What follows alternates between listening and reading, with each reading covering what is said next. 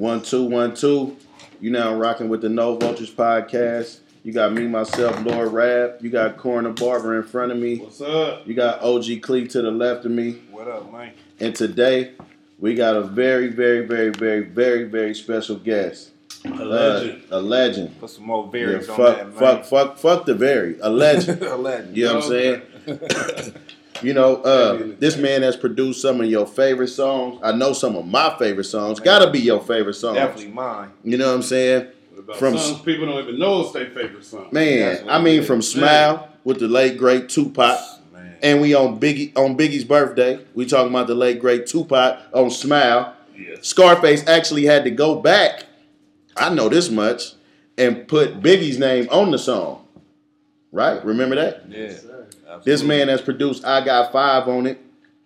And this song will live forever. We all know that. It's like Mary Jane by Rick James. You know what I'm saying? This shit is like one of the greatest songs ever. Fuck weed song. That's the greatest weed song ever. But it is the greatest weed song ever, right? For real. We got the legendary Tone Capone in this motherfucker tonight, man. What's up? What's happening, man? What's happening, man? Man, it's good to have you on No Vultures. Yeah, and I like to get a No Vultures spiel to everybody, you know, and that's that we trying to preserve the culture. You know, we starting off in home. We gonna go worldwide with this shit. Right. We starting off in home, and we just organically reaching out to people that's reachable because we feel like it's a lack in you know, history being written. It was been written but not looked over again and revisited. You know, and not being pushed to the top in this Bay Area shit and the shit that we've done and the shit that's so legendary, the shit that we created. So, and other than some type of beef or two young niggas getting into it and getting ready to kill each other, because we know in the Bay Area we can't rap beef, right? We all know that, right? So, how you doing, man? I'm doing good, man. I'm glad to be here, you know? Yeah. You know, we got a lot of excitement going right now. This new Luniz song in the movie, you know, shit's going crazy, you know. A lot of people been at me, you know. It's a positive movement right now, man. Yeah. You know? Yeah. So let's kind of we gotta go. We got a lot to cover in a little time, so I want to kind of go over some of this shit, man. Where's Tone Capone from? Tone Capone was born in Berkeley, California. Berkeley, California. What side? California. West Berkeley. West Berkeley. Berkeley, stand up. A legend was born in your city. Another legend. Have a side back West then? Berkeley. This side, that side of Berkeley. They called that the waterfront. The waterfront. Yeah. I'm familiar with the waterfront. So what was your upbringing like? Was it, what era we talking? We talking? Man, you know, I was raised in the 70s, man. You know, right. I seen it. You know, I done seen it all in the 70s. I saw the A's and when they was winning World Series. Right. You know what I'm saying? Right. I saw a lot of the black exploitation movies when they came out in the theater. You know Right. So yeah, you was at them OG theaters in Oakland. There. Yeah, for sure. So we talking pimping, hoeing. All that. We talking heroin. All that, man. Yeah. Right. Yeah. All that was going down. Right. So in this time, what music is like the soundtrack to your life at this time? Bro, you could put that back where it was. I was a radio put it back where it junkie was. when I was young. You know what I'm saying? I was a radio junkie, and I remember. Shit. I'm out. You could go ahead. We still got you. Yeah, we good. Okay, yeah, I remember. You know, that time of my life, you know, I was listening to a lot of Parliament. You know, I had an uncle that was playing a lot of music, you know. Yeah. A lot of Johnny Guitar Watson, you know what I'm saying, Confunction, you know, I was hearing it all. Yeah. I was hearing it all. So, and are we talking about like in the 70s? 70s through the late, you know, through the late 70s through the early 80s, everything.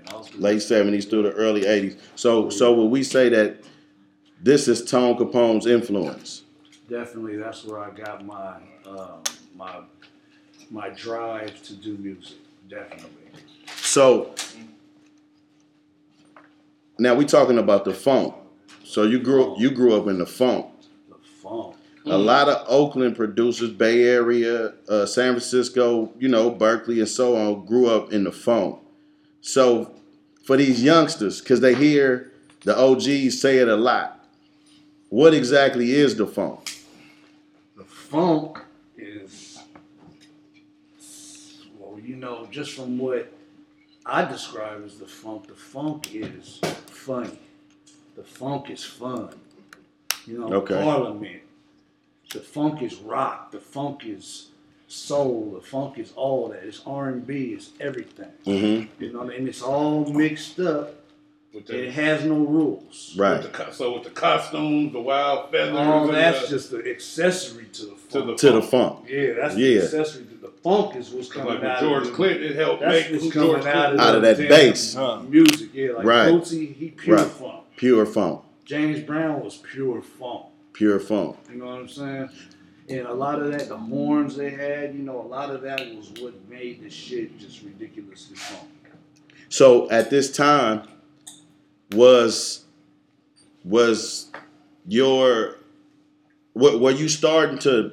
Well, a lot of people was when you got to the late 70s, early 80s, and the breaking and and all this shit. When it came down to that, was you producing?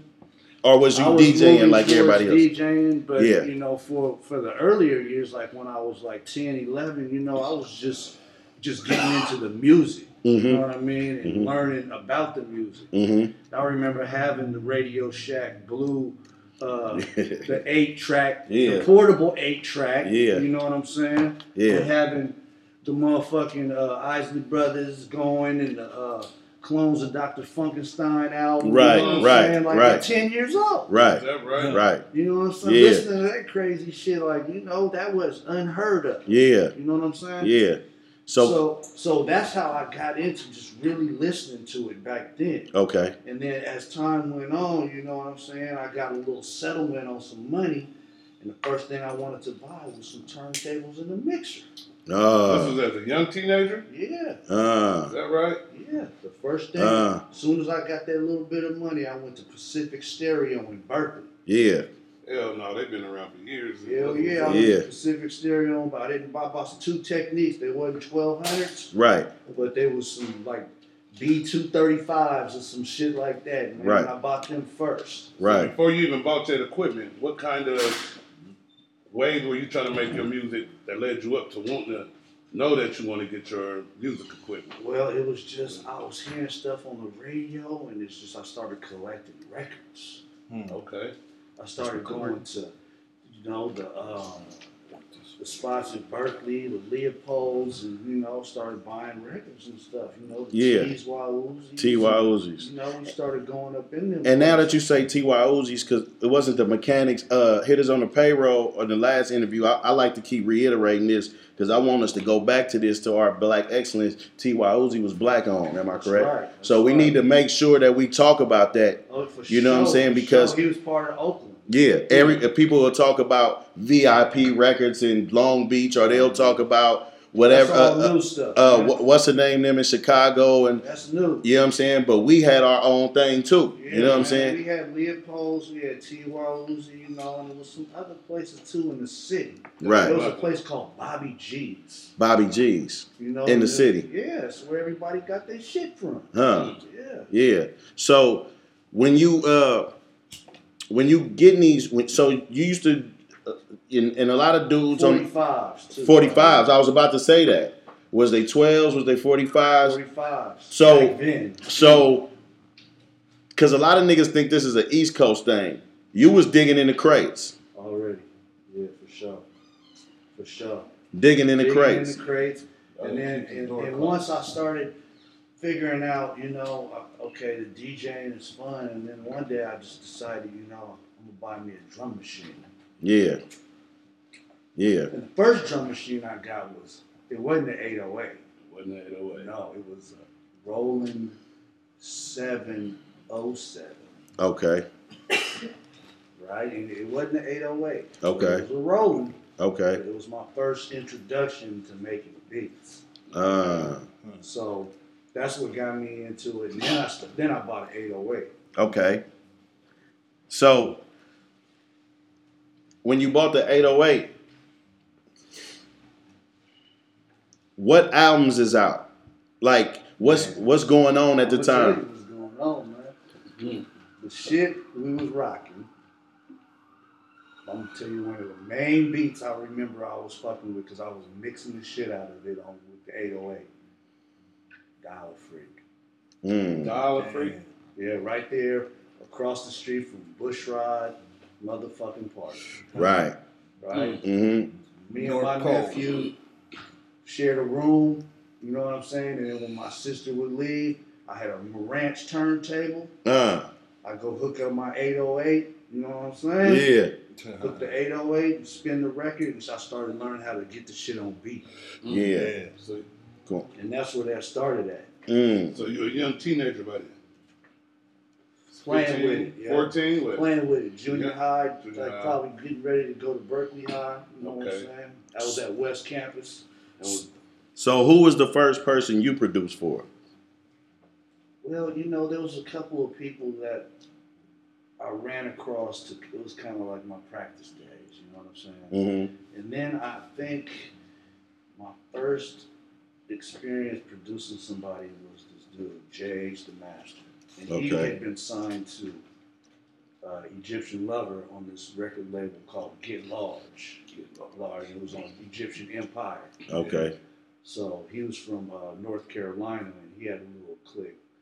You know, I met him, and he basically handed over. He was doing his own beats, and he just basically met me, and he handed over the reins and let me start doing the beats, and he just stuck to the rapping. Okay. So I started working with him for a while, and in that time, I ran into this dude named TMD. Is this before or after 808? TMD. After the 808. This is after the Slowly 808. after that. Okay. TMD, man. My boy TMD from Capital Tax. Capital Tax, When I man. started Shout out working with Capital him, Tax. right? Yeah. So now I'm working with them two groups and his partner, Father Don. Yeah. And he was at T-Cap Productions with Dangerous Dame. They all had their little clique over there. Yeah. So I was working with those two, and we got a deal at MCA. Damn. So what was the process of getting the deal working with TMD and Capital Tax? Well, we had a manager, and he knew a lot of people. He was an older dude, Okay. and he had a lot of plug with the older people. But yeah, there was a new group of A&R and stuff in there. Mhm. I remember because it was, you know, it was almost like a little bit of a struggle because I saw how, you know, a lot of the people that were A&R at the time were young black men at the time. They were young. Yeah. You know what I'm saying? Yeah. And he was a white, older Jewish guy. Okay. So, you know, I could see that there was a struggle sometimes too between those two. You know what I mean? Him being older and him having to kind of go to the young black man. You know what I'm saying? I saw that. But we ended up getting a deal, you know, after, you know, I saw a few people come through, man. I saw like the day Tupac got signed. Right. You know what I'm saying? Right. Tom Wally came and visited us, and he told us that day, he said, yeah, I just signed Tupac. Wow.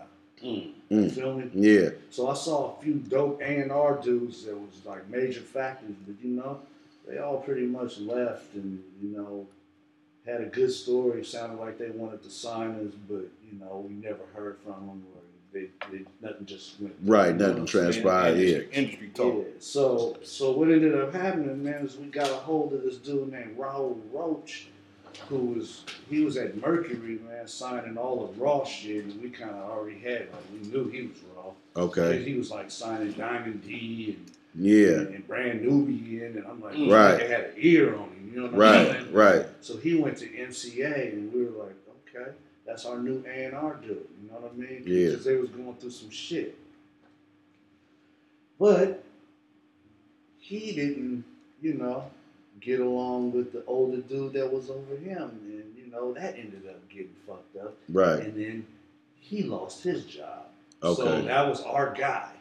Right. Yeah. That was go-to. Yeah. That was our go-to guy. That was the guy that was gonna get us what we needed, whatever we wanted in that deal. Right. Yeah. He's gone now. Everything. So that kind of just put a damper on that whole deal. Wow. Yeah, we got some money out of it and all that. They're still young teen. They're still teenage. Or you went over to your. I mean, this was right let's say I was probably this was 1992. So I was about 25. Down by 92. So did by 92 you already had your group. What was the name of that group you The had? Surf MCs, yeah. What's Surf up with MC? The Surf MCs was a little thing that happened in 1980, the end of '86. I met a dude that I worked with, and he was telling me he was putting together a group, and it just happened to be this group called the Surf MCs. Okay. So it started out with me they wanted me to do some scratches. Okay. Right, and I went and did some scratches for them. They paid me whatever, and then they just started. It was like, man, we need to put together a group to satisfy the label. So they want a group. So the first thing, you know, after I scratched, you know, they was like, hey, you know, what do you think about joining the group? You know, at that point, you know, I'm young, man. I'm like, yeah, it sounds good. It sounds fun. Yeah. You know what I mean? Like I get to do hip hop, you know, go on tour and scratch, you know, we're seeing, you know, we're major record label, Profile Records. Right. Sounds good to me. You know and who's on Profile? That's Run DMC at the time? DMC at the time. Yeah. Like, I think, oh man, what is that dude's name? Ram LZ, I think he was on there too. Special Ed, and Dana Dane was on there, you know what I'm saying? So at that time, they were like not competing, but with Jive, right? They was like on the same. Jive wasn't doing as much. Jive was really on R&B back then. They had like Jonathan Butler, and then I forgot the other dude's name, but he sang Caribbean Queen, Gregory. Yeah. Or some Ocean. Ocean. Billy Ocean. Billy Ocean. Yeah, so that was their, you know, that was their big thing that had them going. They had nothing but like South American R&B acts. Right. So then they came over, and I think they snatched up Short at some point. Snatched up Short. He was like their first rapper. Yeah, for sure. Maybe Short and somebody else. Schoolie D. Schoolie D, yeah. Okay. I don't know if Cool G Rap was on Jive. No, he wasn't on Jive. He wasn't on Jive. So after the deal with Capital Tax, I started getting a little bit of work though. So did you have a lot of placements? Because like now, the way the youngsters produce is, they just get out there and it's an internet thing. It's almost like a free alley-oop. You do one good thing, right? But you working your ass off, DJing, learning your craft, honing your craft, perfecting your craft, and putting in all this work. How does the placement start happening? Like, how do people start contacting you? Is it a management thing? It's a management thing sometimes. Otherwise, it's like if you're out there getting work and you're doing work, then that's building you up. Mm-hmm. That's building your momentum. Mm-hmm. Now, at that time, I had those. Excuse me. At that time, I had was doing the Capital Tax stuff. They asked me to do a couple of remixes. Right. There was one of them that was for Dr. Ice. He was on MCA. And the other one was for Eric B. and Rakim. And that was Casualties of War. The version that I really liked and wouldn't have had no idea. It was kind of jazzy. Like when I listen to it now, it was kind of jazzy. You know what I'm saying? But it was at that time, that was a flavor in the game, because me studying hip hop the way I do and growing with hip hop is like a family member, to all of us, right? Right. The sonics of music, people don't like to pay attention to it, and which would make longevity of how when you look at your discography, it goes all of those years because of you being able to keep you staying true to your sound, but staying true to the sonics of what's going on at the time too. right? For sure. That's kind of a hard thing to do. Yeah, well, one of the things, I had some little tricks that I'm gonna go ahead and let you guys know because I want to hear music get better. Right. Okay. Let us in on this no vulture exclusive. One of the things that I'm gonna tell you guys is that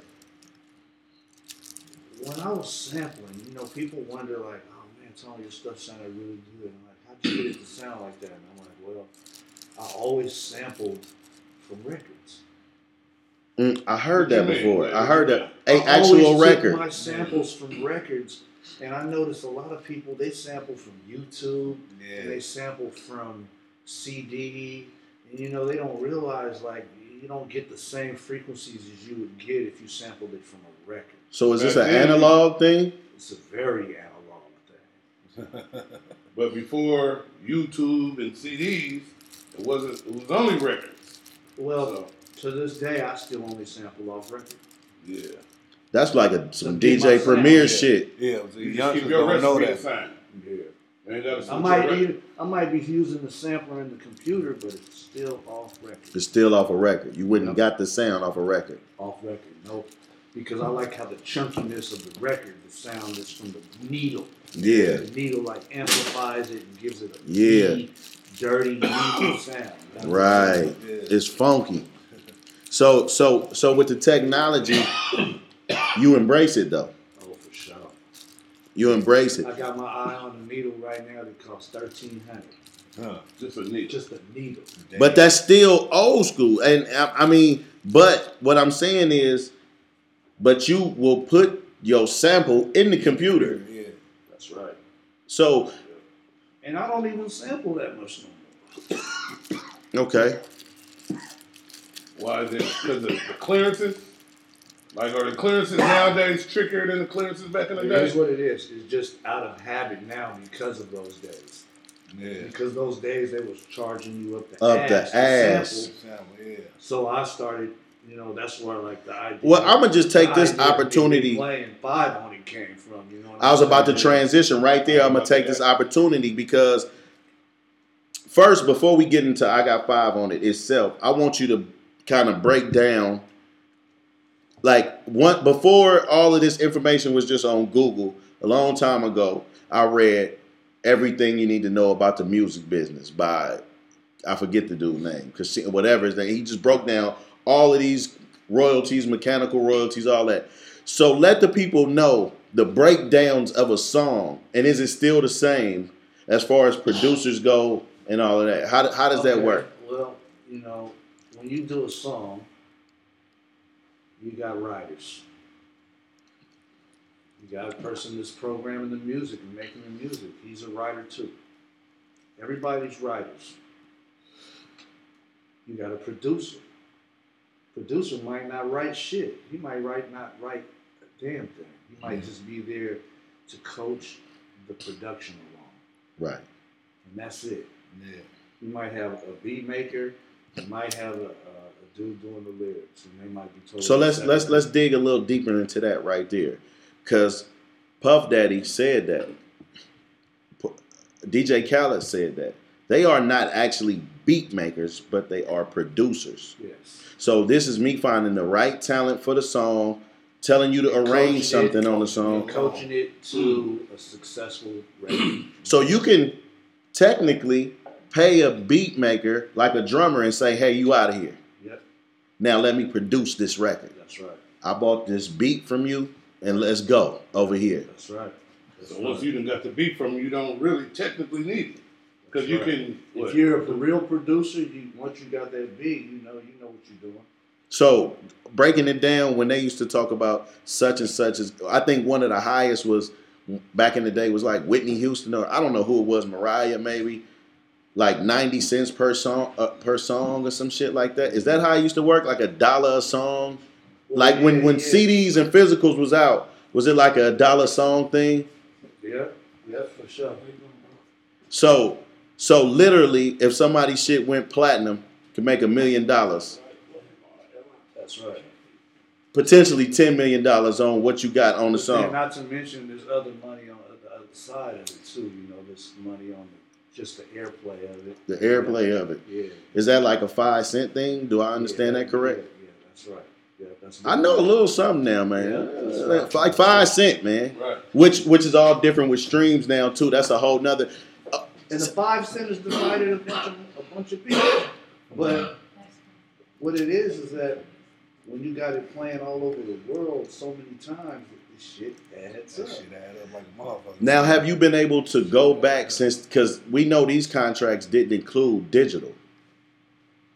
Because this is something I want to educate some of my old school heroes on, the legends. Like, you niggas can go back and put your music back up digitally because they didn't have that in the contracts then. There was no digital music. Yeah. So somebody could own your music, but they don't own the digital. Now, if they beat you to the punch, right, then you just ass out. I learned this from my partner that worked at Rap Bay the other day. He told me this, you know what I'm saying? Because there's a lot of niggas like for instance, 3 Times don't own none of their music. Okay. But had they beat everybody to put it back up digitally, they would have. So how do you get the ownership off of that if it's already? Because it was nothing digital in contracts. So a nigga own your physicals, a nigga own all the shit that existed then.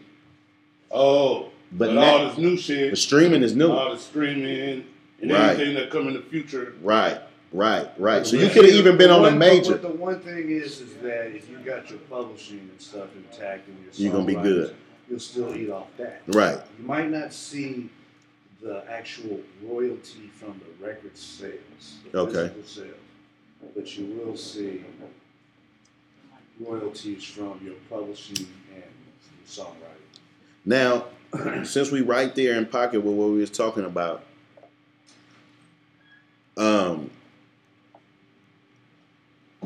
I got 5 on it, right?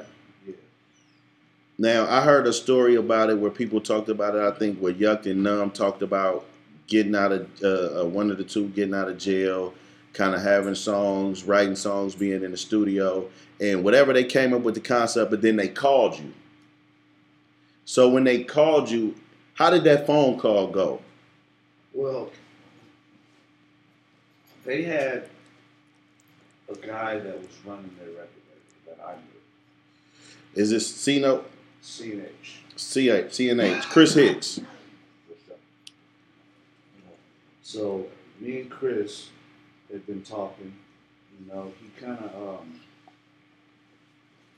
he was working on the Drew Down record. Okay. So the Luniz was the next project he was working on. And he was getting that going. Like he started on the EP. I remember I started helping him with some songs on the EP. So when he came to me, he was like, "Man, we need a single, man. You know what I'm saying? We need a single. We need a hit. We need a single." So we kind of like did our own brainstorm as older guys. We kind of know some records. Yeah. So we kind of talked about it a little bit, and we basically broke it down to 3 records we were keeping out. Keith Sweat. What song from Keith? No, we knew that album had nothing but hits on it, so we were trying to go to one of these albums and get some hits off of it. Yeah. Push that mic closer. Club Nouveau. Oh, okay. Oh, okay. Cool. Club Nouveau and I'll Be Sure. That's cool. Uh-huh. So these were our choices at the time, like we was looking at. Okay. And, I think we finally decided, like Chris went to school with, one of your neighbors, man, Thomas McElroy. Okay. You feel me? So he just decided, I think we're going to go with that. With the Why You Treat Me So Bad. Oh, yeah. And then they kind of just ran with it, and I didn't see them for a few. Yeah. And they came back and they had a hook to it. They had a hook to the song. So I think Numb wrote the hook. Mike Marshall happened to be at my house when they came through. So, they came by. You already had a relationship with him. Yeah, me and him was working on his shit. You feel me? Yeah. So they came by and we were putting the record on. I remember I had a Newmark sample. It had a sampler on it. Okay. It had the little banks, right? So what I used to do is I would try my samples out on the Newmark before I put them into my SP. Okay. So I looped the Club Nouveau thing first, Okay. and I just played that. And you know, I liked how it sounded, but I was like, man, it sounds too hollow. It sounds too airy. You know what I'm saying? Like it's not up front. It's like the bass ain't up front in the face. And I just was like, I'm just gonna be stuck with that. And that's when I really was just feeling like, man, I listened to it, and that's when I just started really dissecting beats. And I was listening to it to figure out all the sounds that was in it. And I just decided, you know, hey, you know, I think I can replay this. Yeah. And when I made that decision, you know, I started, from that point on, I just started slowly creating.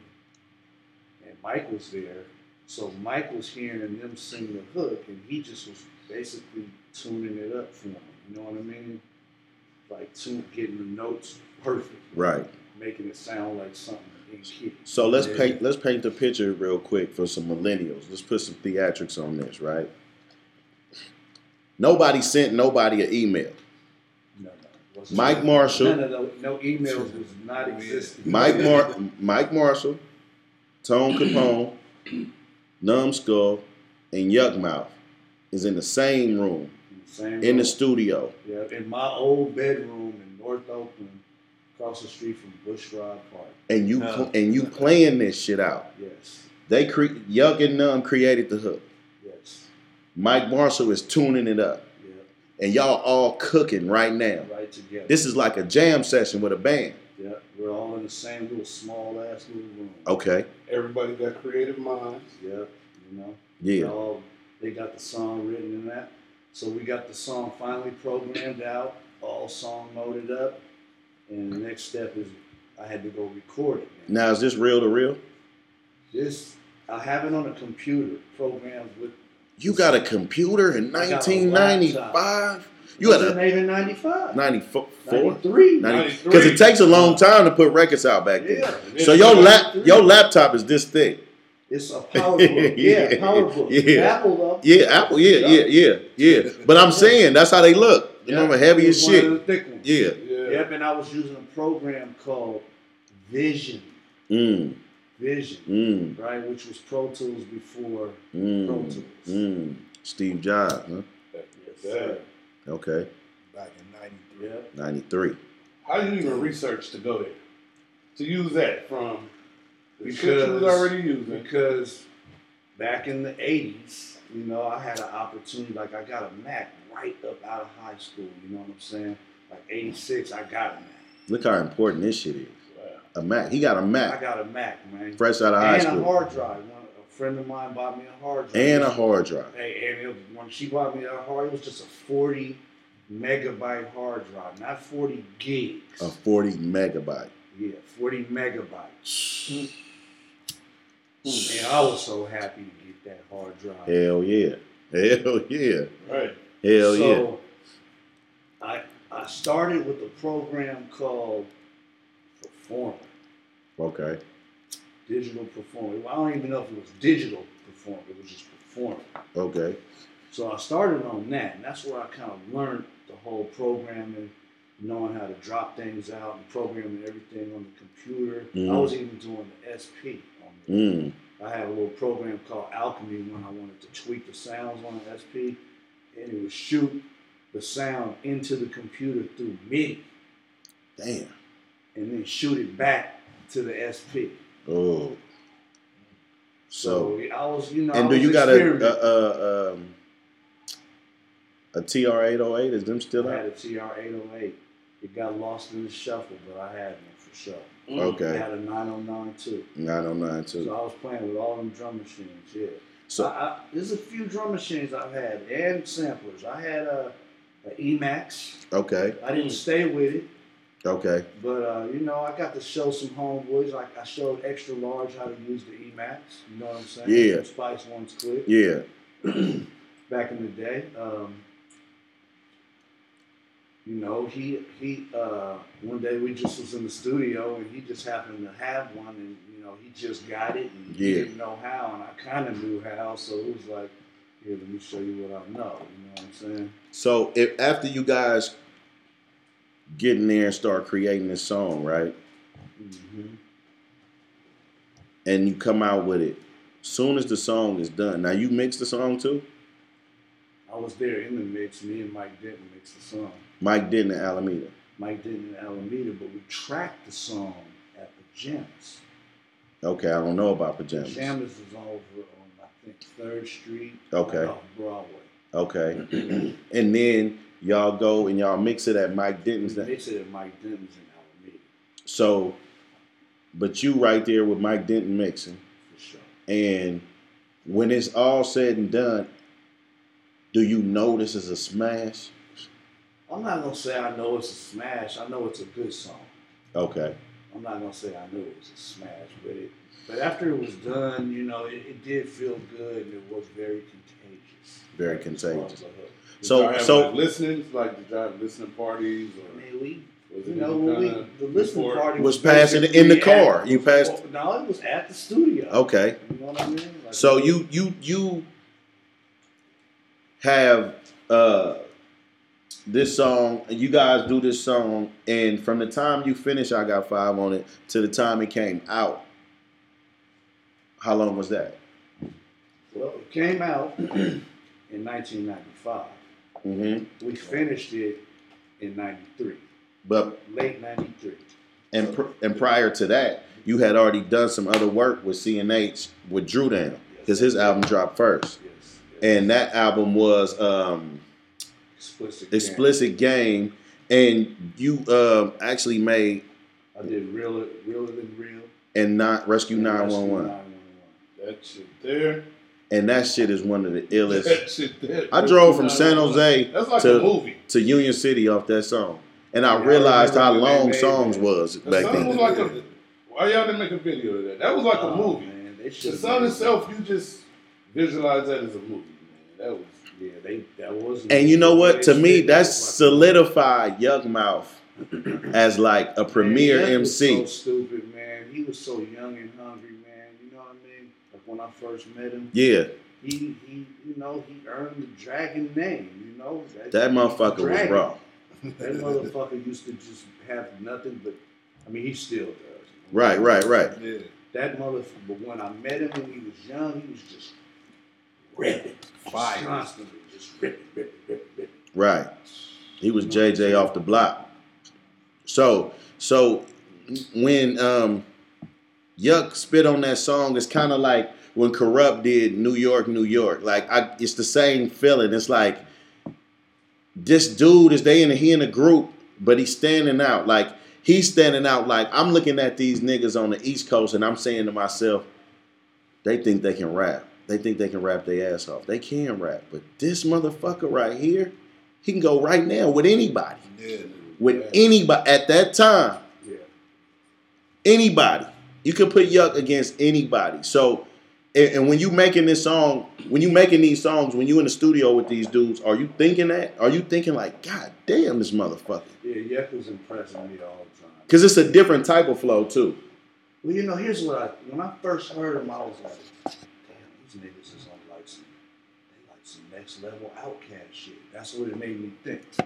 Yeah. Were they kind of the group? Were they the type that could make the beat before the rap? Right. Outkast the tightest. Yeah. Was going at the time, right? And it was like, you know, they had the streets on lock at that time, and then the Luniz came with that shit, nigga, and they was like more of a street version of that. Right. And it wasn't just. It was like feel good music. It was gangster shit, but it was just something fresh. Just fresh and new. And wild too, you know? But before that, you worked on some shit with AWOL. Did you work on dual committee shit or Stomping in My Steel Toes was before that? No, I didn't do that. I did basically right after that I did the 3 times. You did 3 That's times. I hooked up with 3 times. It was slightly after the. So you didn't do none of that early stuff. Dual committee, they had that going, man. That was probably Sam Bostic Mike Mosley. So you worked on Sicko. Sicko's album. Sicko. And you worked on. So what's the song? Stacking Chips. So what song is on Sicko? Is it Hit the Gas? For sure. Whew. That's all you. Something for that ass. Listen, I'm gonna keep it real with you. Hit the Gas is so fucking crazy. Like, I just had the high speed to it when I was a young nigga. I had to see what it do. So did you come with the concept and then they? No, that's them. Like, Let me just say something. 3 times crazy, them motherfuckers was coming with hooks so fucking out of this world. It was the next level, huh? Yeah. It was the new Oakland shit. Yeah, buddy. Yeah. It was a new. They had, man. It was kind of like they turned. Gas. Matter of fact, you worked on a song. You worked on Flow-O-Matic. Yeah. That's kind of their term that they coined because they Flow-O-Matic was like, they flow was different than they flow was just rapid. It was rapid fire, back to back, boom, going. And it was a different type of energy than what had been, because prior to that, it's phases around here, what I call, I guess, early on music. I don't know what I would call it, but from then till whenever, it's always been mob music. Right. And it never went away. And actually, you are one of the forefathers of mob music by default. I don't even know. I think, because I listen to your music and your style is just your style. It don't matter when it's with Devin, it don't matter when it's with Face, or it just whoever's rapping on it. It's like a feel, like your music got a feel. You got a sound, but the sonics is all the way up to date, and none of them fucking beats sound old. None of that shit sound like. Well, one thing I try to do is I change my sounds up a lot. Because Hit the Gas don't sound like that's the same producer as Smile. No. Yeah, I change it up. You know what I mean? I'm not afraid to change that up because you sound like you was in a group on Hit the Gas. I mean, the shit, you know what I mean? Some shit is just for some people, like, you know what I mean? Cause like that was a good. We was feeling it, man. Yeah. Like I said, some niggas went in there hungry and went off. So, what's a percentage of the songs? Would you say earlier on till whenever this digital shit came? Would you say that you was around for 80% of the songs? Was you just not sending beats? I was always around, and then with 3 times, like, they were easy to work with because they just whatever I had, they just rapped over. Right, you just go. We don't know if we gonna use it, but we own. Yeah. You didn't have to make the beat till they rap. Yuck was a little pickier with it. He still would rap over a lot of shit. He was a little pickier with his beats. Yeah. You know what I mean? 3 times they just was like whatever I made, they was gonna get on and gas it. Yeah. So how did the Rap-A-Lot shit start happening? Because you made a lot of shit for Rap-A-Lot. So the Rap-A-Lot shit happened. I got introduced to a gentleman named Siegel Miller. Rest in peace to Sieg. Rest in peace, R.I.P. Sieg came through, I ended up working with him. Did a couple of songs with him. And he wanted to mix them. And he was mixing them down in L.A. with Mike Dean. Mike Dean did all the mixing for Rap-A-Lot at the time. Okay. So I went to L.A. to meet with Mike Dean. We mixed Seagum songs. They came out real good, right? And I think me and Mike kind of hit it off as far as partnerships and mixing. And he asked me if I wanted to work on Scarface with him. Okay. Because I got confused when I was young. I thought you and Mike Dean was brothers. I said, why these niggas is on every album together? All kind of fucking albums. It just basically, here's how that happened. He put me on to Scarface, so I put him on to the Luniz. Just reciprocating the goodness, That's how I go. So, At that time, I'm not like I had some outside producers. I don't just be tripping like that. I want the heat. Right. I mean, I'm not like I gotta have everything. It's gotta be mine. Right. It ain't nothing like that, man. I'm a professional as far as that. I want the best music. The best music. And my music ain't always the best. It's right. Some niggas with heat. Right. There's plenty of niggas with heat out here. Right. Man. Right. It's a bunch of producers I'm digging right now. Right. It's got heat. Right. So when Mike Dean takes you to do Scarface, what album is this? So that's the Untouchable album. Untouchable album. And at this time, That's the red album cover, right? no, that's the album cover. Is he He's in a chair? He's in a chair. In a chair. He's kind of looking down. Yeah. Okay. Untouchable. Damn, man. Like that Rap-A-Lot shit kind of like raised me. You know what I'm saying? Like the early on rap music, NWAs and all that shit was cool. But at the time when Rap-A-Lot was at their height, I got in the game and I was in the streets. And it was just like Face was like the god. You know what I'm saying? Yeah. Face was just like, so what was the sessions like just going in there fucking with Face?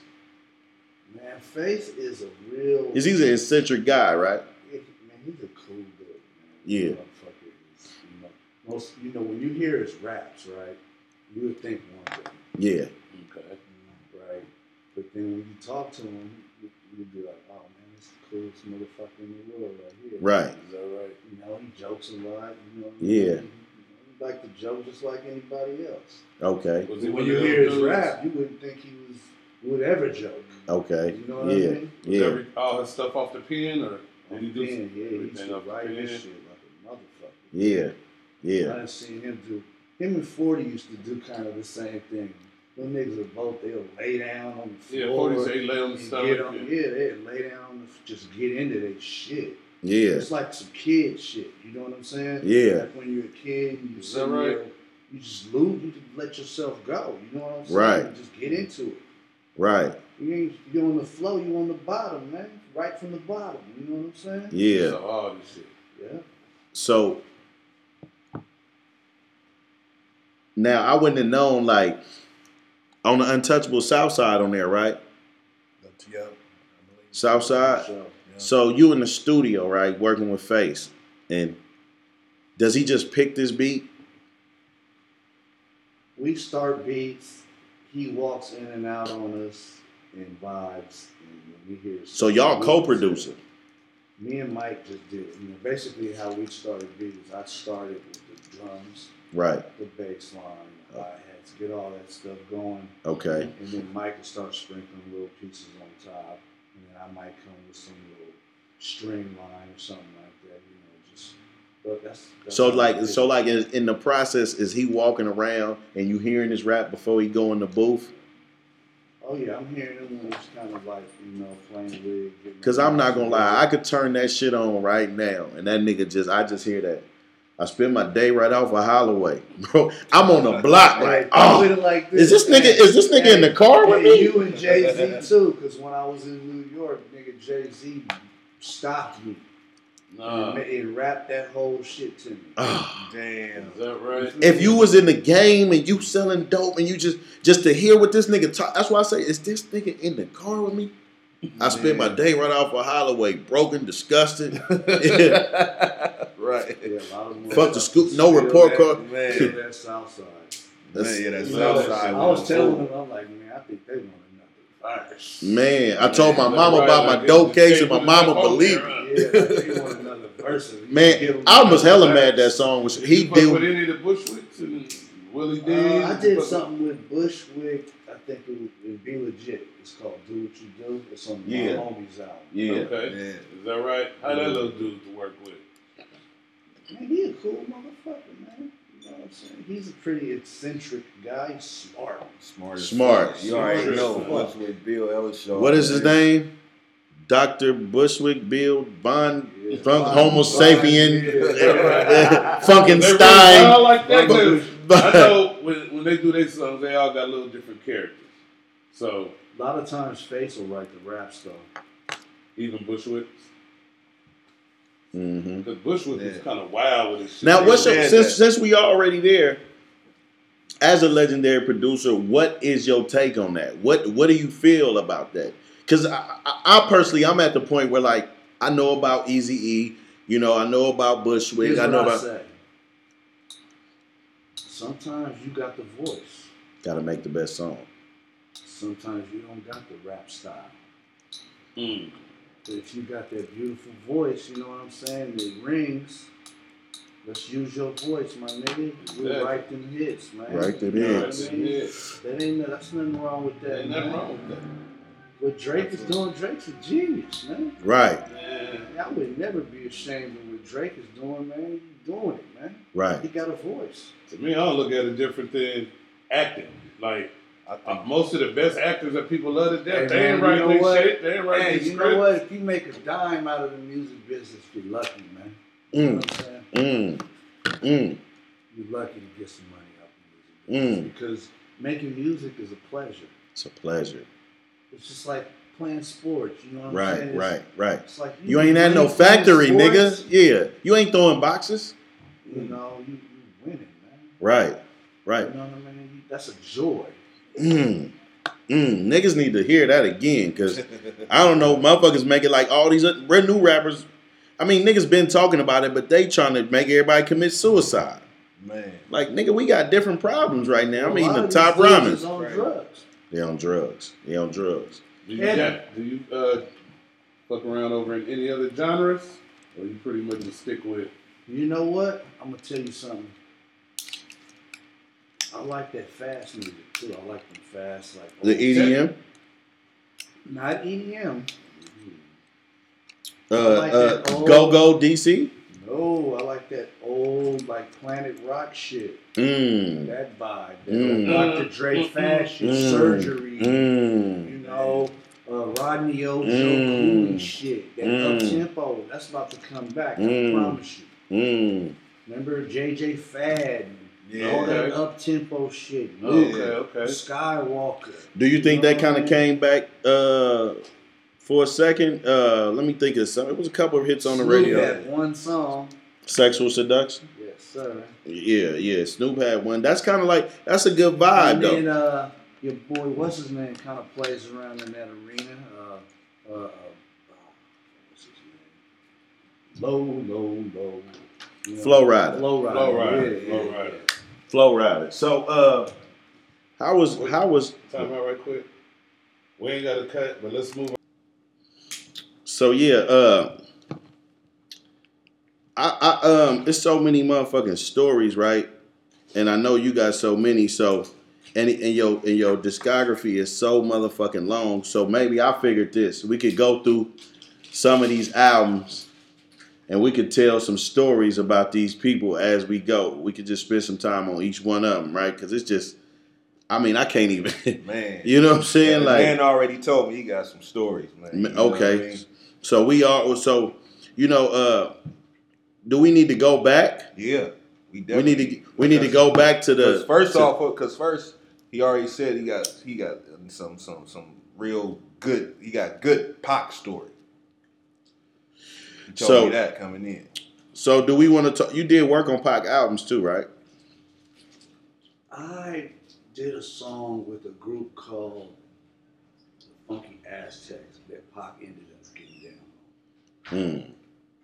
And then the only other thing I did with Pac was Smile. Yeah. Was he living? He was not living. I got to it when it was like he just did the record, and me and Mike Dean got to the beat, and we kind of refreaked it, and then I changed the hook up on it. Okay. You know what I'm saying? Okay. Right? So give us that Pac story, man. We love good Pac stories on No Vultures. So I'm out at a party one night, and I see Raw Fusion. Okay. Which is Money B and DJ Fuse. No Shot G. No Shot G. Okay. So we're at a party, I think maybe it might have been Covered Wagon or something, some spot over in the city, right? Okay.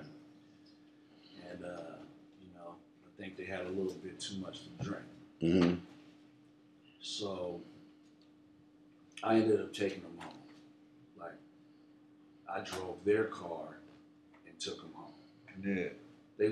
One of them lived in Berkeley, so I just dropped them off there. I remember that. Okay. It was like somewhere off Shattuck and Parker somewhere. It wasn't that far from where I lived. It wasn't a big deal. Okay.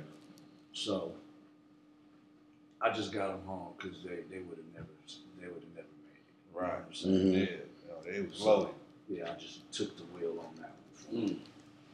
So me and Fuse had talked like a little bit later, and he ended up asking me, about where I had been recording at, and I was recording over at this dude's house off Parker Street. He had an actual 16 track. Now this ain't Lev. Not Lev. No, this is another guy who lived in Berkeley. This dude named Dave. He had a little studio in his garage. Okay. So that's what we had been doing all our demos for Capital Tax and JH&G and all that stuff. That's where we was doing our thing. So Pac was with them. He wanted to get some studio time for Pac, and that was because Pac had just gotten on a song called Same Song. Okay. Which was featured in the movie Nothing But Trouble. Was that the name of the movie? With Dan Aykroyd. Yeah, so they needed a radio drop verse from Pac off that song. Okay. So he came over there to do it. So when he came over, he wanted to smoke some weed. Pac wanted to smoke some weed. So at the moment, I didn't have none. I might have had a little bit, but we ran out. He wanted more. So we shot up to my little spot up in Berkeley. Okay. Right? And, that was back when, nobody had no purple. Right. And I just happened to know this homeboy from high school that used to have this shit called Purple Ghani. Okay. You know what I'm saying? Okay. And I had some up there, so I went and grabbed some of that shit for him, But the thing about Pac that tripped me out is like, he had just met me, right? And he just hopped in the whip with me and just rolled out. Out, we gone. That was just organic. He just rolled out. Did he know you was making music? Yeah, I mean, he knew I was making music. He knew you was over Tone there. Capone? Yeah, he knew. Yeah, well, at that point, I wasn't Tone Capone yet. Oh, okay. I was DJ G. DJ G. Wow. Yeah. I seen that on. I seen that on your alias. I seen that on your aliases. Yeah. DJ Smooth G. Yeah. Yeah. I'll talk to the transition to that later. Pop story. So that happened. That was my hip hop days. Before it kind of went more mob, more gangster. You know what I mean? Mm-hmm. So Pop rolled out with me, man. We went and got some tree. Came back, he knocked that shit out. Man was a professional. He did it, he got on the mic, ripped it. Yeah. You know what I'm saying? Yeah. Now I hadn't seen him like pretty much ever since then. Like, I don't think I ever saw Pac ever again after that. Wow. After that one day y'all rode? Yeah. Is that right? Yeah. That's crazy. So y'all did smoke the purple Oh yeah, Ghani? we smoked some Purple Ghani together. Purple Ghani? Yeah. That's what's up, man. But the thing in the end is you end up working on one of Pac's biggest songs ever. Yeah. Pac, Scarface. Yeah. So that's crazy. And that was, God is great. Yeah. I was fortunate enough to be involved with that. Yeah. Yeah. So after. Okay, well, not even just going more into Pac, right? I want to go back and I want to just pick some random shit. So, Streets is watching. What song did you produce on that? That's a song called "Pimp This Love." Pimp This Love, and who was that? That's Chris John. They're from the Chris John. Chris John. Hey, Chris John. We love Chris John. Man, them boys. I'm mad they didn't make more music. For real. Does anybody know that that's Chris John on the hook on "Keep It on the Real"? No. What? Chris Johns that signed to Rockefeller Records. Yeah. I don't know where exactly they from in the Bay. They from Oakland. Oakland. Yeah. Signed to Rockefeller Records. And had an album on Rockefeller. It was on a lot of music, but so that's them on Keep It on the Real. Yeah. Wait a minute, on the hook? Yeah. Think about the beginning of the song, how it comes on. Brothers better recognize. That's the dude's voice. That ain't the girl's voice. Right. Make me on the high side. but it ain't easy. Right. Oh. Right. Oh shit. Wait a minute. But is it a lady? There's a girl on there too. Yeah, Okay. Yeah, it's definitely a lady on that motherfucker. I was finna say, man, because that's the only thing that's. I was about to say them niggas got a cold falsetto. No, but they got voices. They got voices like that. Dudes raw. Okay, so So yeah, I've been fucking with them since like about '86. You know, they used to be. Okay. They transitioned from a group called the Wild Boys. Okay. Wild Boys. Yep. Okay. Well, how that sound? So and that's on that song is on Streets is Watching. So they reached out to you themselves, or was it like? I met them working with. I think probably maybe even during the time when I was kind of starting to work with TMD. Okay. You know, I crossed paths with their manager, and they were there working. And, you know, I'd seen the guys around, and we kind of hit it off, and I started working with them. And then the other thing was I kind of, you know, I knew how to use the computer. Yeah. So I brought that kind of into the world of everybody. Like, nobody was using the computer, and I was. So it was kind of like I was kind of helped arrange things better with the computer.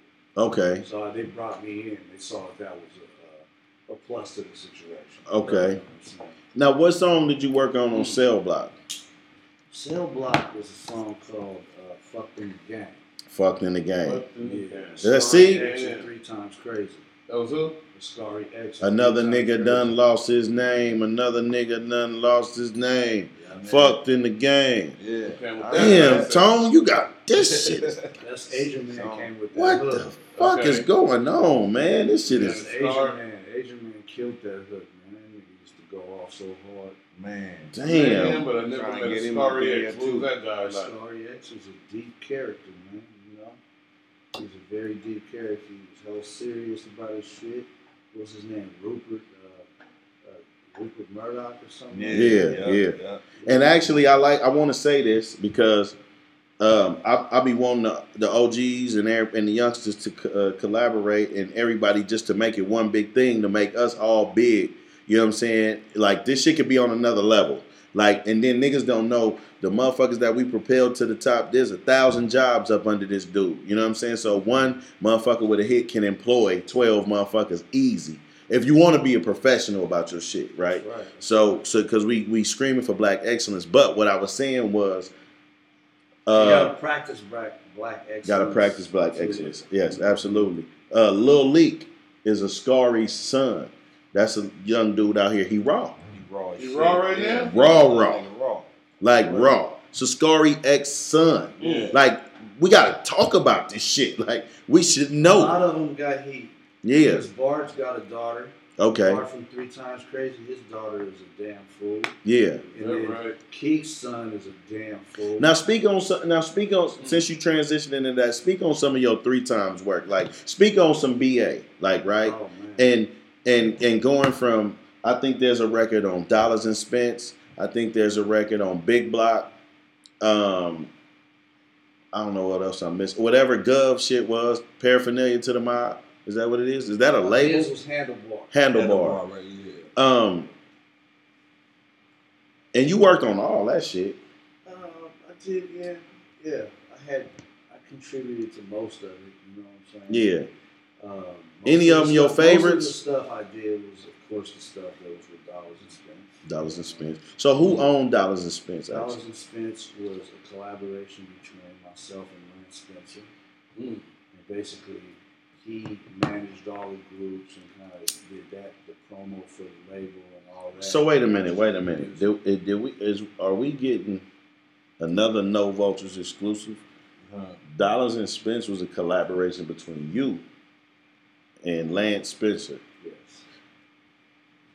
Damn. Who is Lance Spencer exactly? Lance Spencer is a gentleman I met in high school.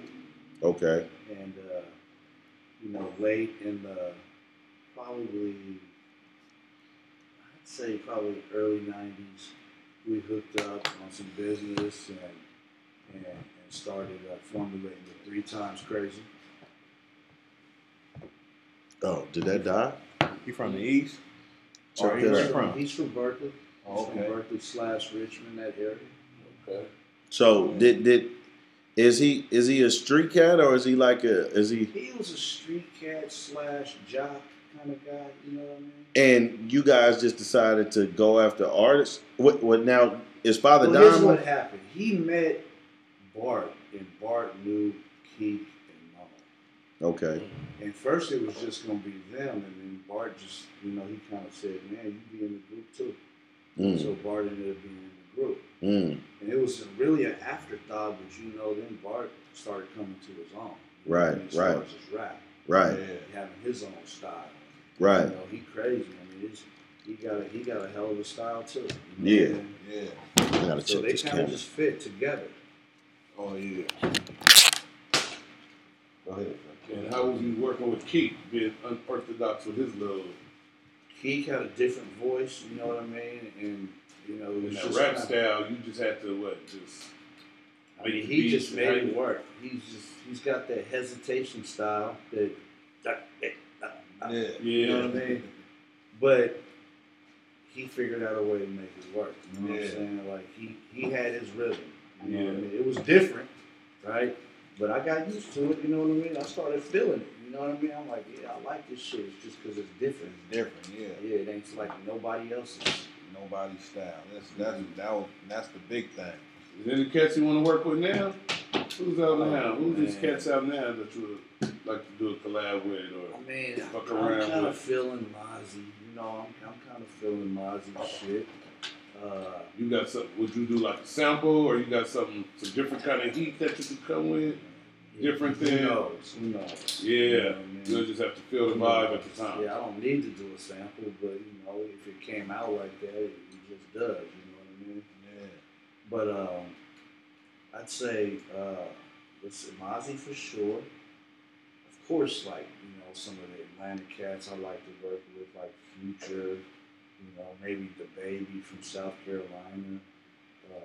I'm getting ready to I just work got with up on some the people. baby, man. The baby hard. I'm gonna work with some people around here real soon. Of course, I'm gonna be working with Mr. Fab. Okay. And then I just hooked up with X-Rated. You know what I'm saying? X-Rated fresh out. I never did nothing with him, so I want to definitely touch him up. Okay. You know what I'm saying? Me and him never got to collaborate. So, But- and I'm definitely all about making sure I take care of Oakland, man. Yeah. Absolutely.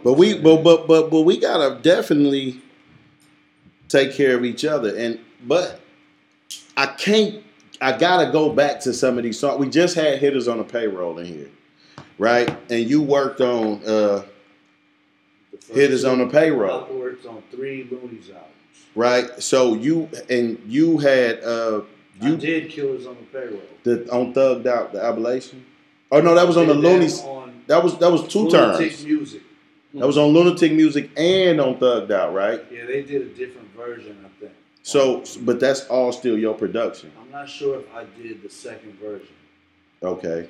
I think it got you on there as doing the second version. But it says Young Mouth, but it's your song. So he probably took the production. But I'm saying, so far as doing that song, was you there when Yuck had his regime when he did that? For sure. So That's when he was doing the Godzilla album. That's when the regime formulated. So was he doing that in LA? That was all in LA. Actually, it was on the Ablation. Yeah, Thugged Out, Thugged Out. Ablation. Thugged Out Ablation. So you got more than one song on there? Or you got City of Dope. City of Dope. Ooh. Oh my God, you did City of Dope? Yeah. Ooh. I did Godzilla, the one that. Oh, you did. So did you get to meet? Did you know Fats, Bossy, all them? Yeah, of course, all you knew those were Kiki, my even guys. Oakland. Yeah, but those were my guys. damn, that's crazy. They're all on Killers on Payroll. That's Fats on the hook. Right. Fats was incredible. Ooh, I did some shit on Fats with San Quinn on San Quinn's album. really? Yeah, Give You My Word. Fats, Bossy was hard. Yeah. Whoa. I fight the struggle. Oh, when God don't You should stop hear the what hustle. he did on Quinn's album. Amazing. I gotta hear that. Yeah. So and who else you work with from the city? Oh man, San Quinn. Of course, Willie Hen. That's my Willie ace. Hen. That's my ace Boone Quinn to Okay, this day. I okay. still work with him to this day. He was in the product, The product. so that was part of my. You know what I mean? Okay. that was like a collaboration between me and Face. He brought a rapper named Young Malice that came from the Boys in the Hood group. Okay. He with Jeezy and them. Okay. Right? Okay. And then I put him with him, and Face entered the group too. I remember that. So that was the collaboration. That was the product. That was hard. Damn. How did you get hooked up with like Black Moon? Black Moon was through. I was working with this dude that was shopping beats for me. And he gave it to a dude. And then next thing you know, I got a call. This dude named Dan the Man. Dan the Man. Dan the Man was working with Black Moon. What did Dan the Man do? He was what? Dan the He Man, was I like think, is a producer DJ, also. or- Yeah. Okay. And he was working with Black Moon, and he let me know, yeah, we want to use this beat. Okay. So he just had some of your beats. Yeah. Damn, that's crazy, man. And like on And then I also did something for Lloyd Banks. And Lloyd that was Banks, the I think, same yeah. way, and that was through my boy Skyball.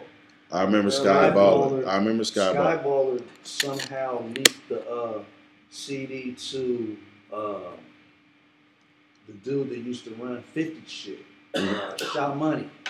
Shaw Money XL. Sha Money XL. Yeah. Sha Money got a hold of it, and he said, "Hey, I want to use this beat." Mm. And it was this beat where I got it from the Dramatics. It was from the Devil's Dope, or either Devil's Dope or Beware the Man with the Candy in his hand. So how is that when they get that? Do you? I replayed everything. So when you replay it, you don't gotta clear it. You don't gotta go to the label and Wait, clear what- it. tell- You tell- just tell gotta. me real quick. You have to know. What's a replay? A replay is when there's no sample. It's all your music. You played it by ear. There's no. you So basically I got listen to 5 the on it. sample. It's not It's Club a Nouveau. replay. You hear that? There's no samples in Club Nouveau except for the. And I got 5 on it except for the Jungle Boogie scratch. The the Yeah, horns, yeah. and then the Got It Good from the. Damn, I didn't from even the realize audio that was Jungle Boogie scratch. Yeah. So get down on it. Yeah. Not get down on it, just get down. Not get down on it. That's a different song. Yeah, I'm thinking Cool in the Game. That's the same group. It's Cool in the Game. Both the songs. Get Down on It is another song. This song is called Jungle Boogie. Jungle Boogie. Jungle Boogie. Oh my God.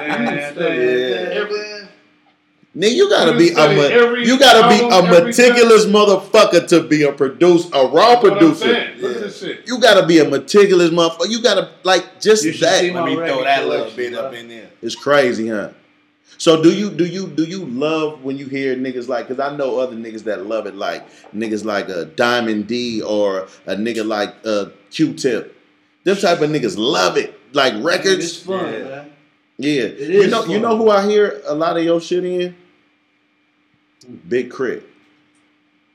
I hear your influence all over Big My Crit. son really wants me to work with Big Crit. I want you to work with Big Crit. And Big Crit is raw. Big Crit go dope. crazy. Yeah, he Why dope. Big was it Crit about Big go. Crit that Right. your son wants you to work with him for? He just likes his shit. Just because of how he Yes. what's His your sound is produce? cool. My son, he produced too.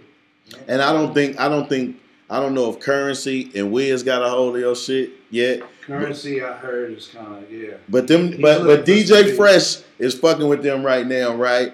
And that's like, I'm no disrespect at all, but them niggas like your sons. That type of shit, because that sound is Bay Area. What Yeah. niggas came here for? Yeah. What niggas is recreating? What niggas is doing in Detroit right now? What niggas is doing in LA right now? That shit is that recreated from here. The sound was already here. You be biting the hell out the Bay Area, man. So working on the We song, gotta give him more shit to bite. yeah, that's all. That's how I feel too. That's Real. real. That's Real real. talk. So you worked on Boss Ballin'. For sure, I put the Hit the Gas song on the Boss Ball. You put the Hit the Gas on it. So you put that on there. Yeah, with D-Shot. D- D-Shot was talking to me at the time, and I said, I got a song for you, boss. And Mmm. really, that's the main song that cranked that CD up. Mmm. Damn. So on now one of the anthems that we all love is Devin the Dude, Sticky Man. Green.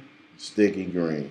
Yeah, that was nice how that came Oh, that How'd came y'all out do so. that? And you know what I thought about? Houston. That was in Houston at Knock Hard Studio. That was Face's studio. All right. So Devin the Dude recorded Sticky Green in Houston. Yeah. Me and Harm did the hook. What Harm? Richmond? Harm from the Rich. Harm from the same Harm this song. On Hit the Gas. Wow. I did not. Fucked you up. Fucked you up. Harm is on Sticky Green. That's crazy, blood. And damn. Hey, here's the one thing I did. I always tried to put my artists and lace them up and get them out there and put them on. So Harm was your artist? Yes. Now what happened to Harm? Like what? Harm just, we Dollars and Spence kind of disbanded, and Harm went and did his own thing. Nothing happened to him. So Dollars and Spence is yours. Dollars and Spence is not mine. Dollars and Spence is now just Lance Spencer's. Okay. And it's liquidated your assets. I mean, I just left pretty much, hey, whatever we did together, it's all for you. You put it out, do whatever you want to do. It wasn't that much stuff, but it was a little bit. Yeah. He just put an album out. So was Father Dom on Dollars? No, Father Dom was not on Dollars and Spence, but he was a close friend of mine, so that's how he ended up being on 3 Times Crazy. So who was all on Dollars and Spence? It was Harm, Lady Unique, Never Mr. Lady Spence, Triple J, 3 Times Crazy. This kid from Triple J is from Florida, and this other kid from DC named Sean. Now was there a compilation too? Yeah, we did a couple of them.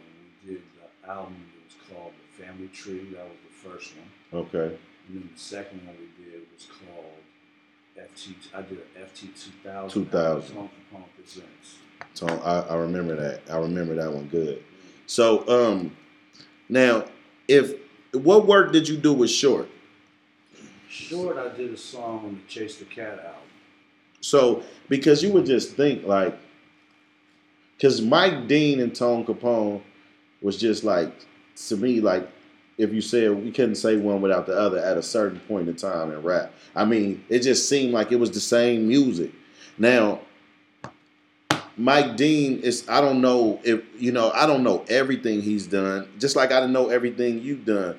But it seems like the youth embraced him because of Kanye.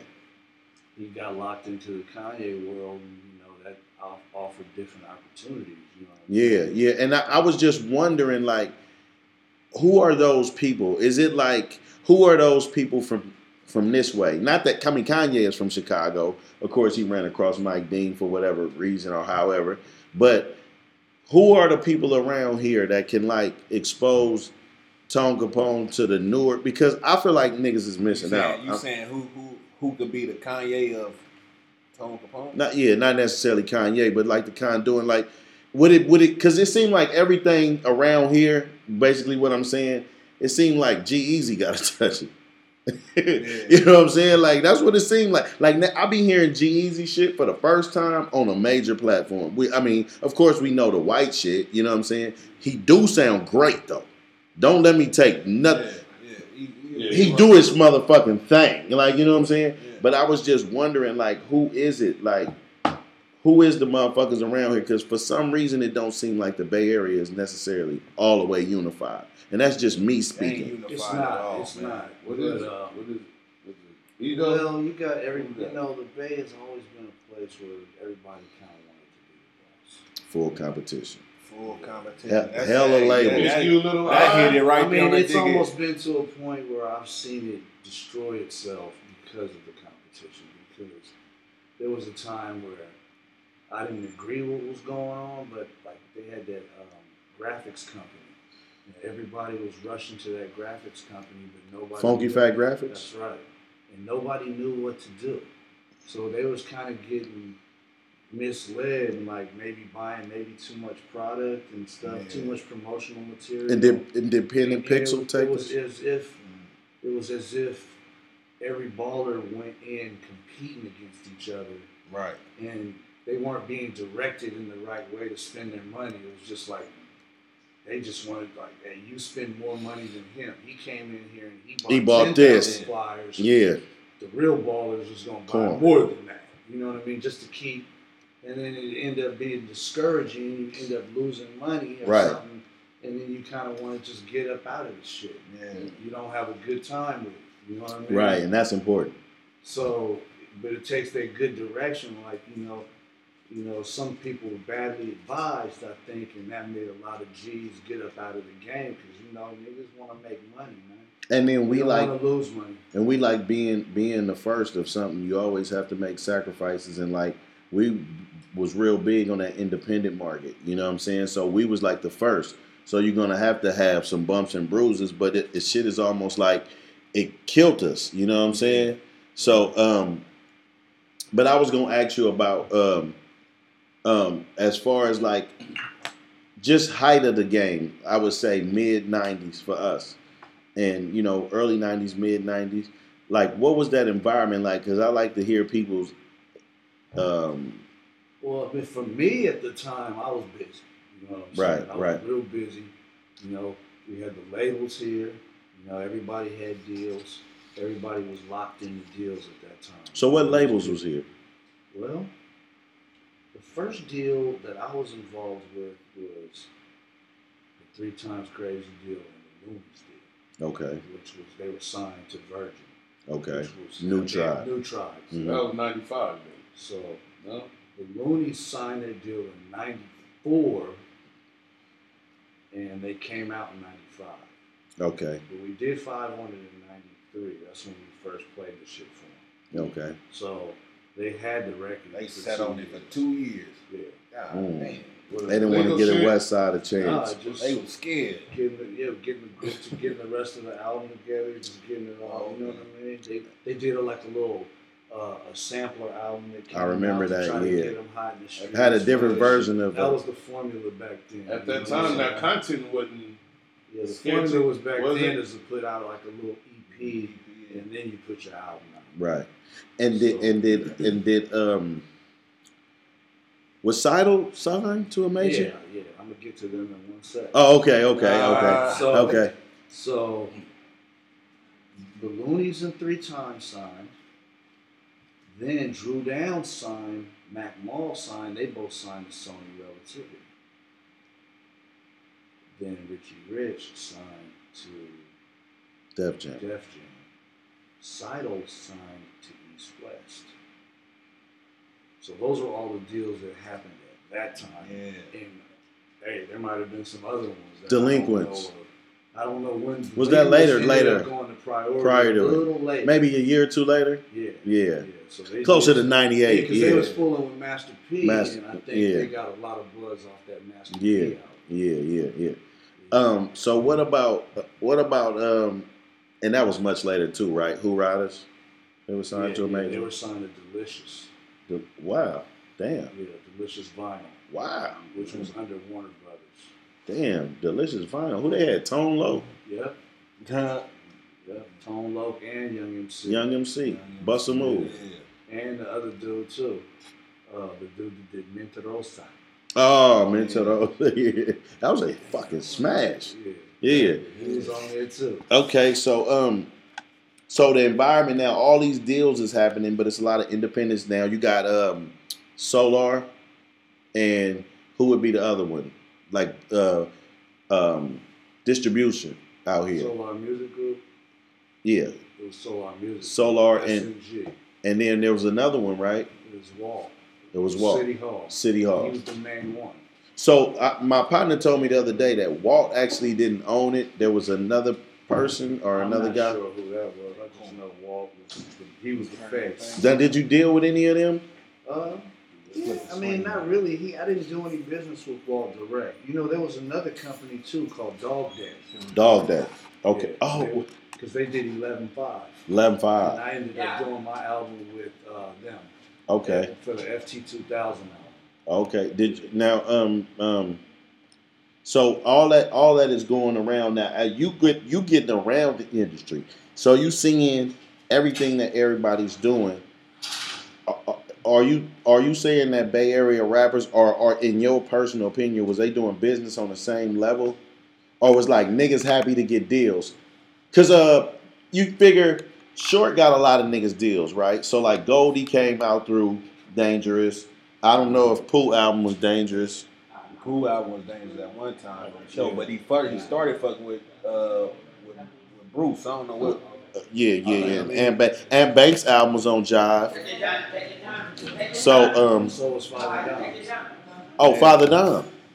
What's the name of that album? I think it was called Octa. It was called Father Dom.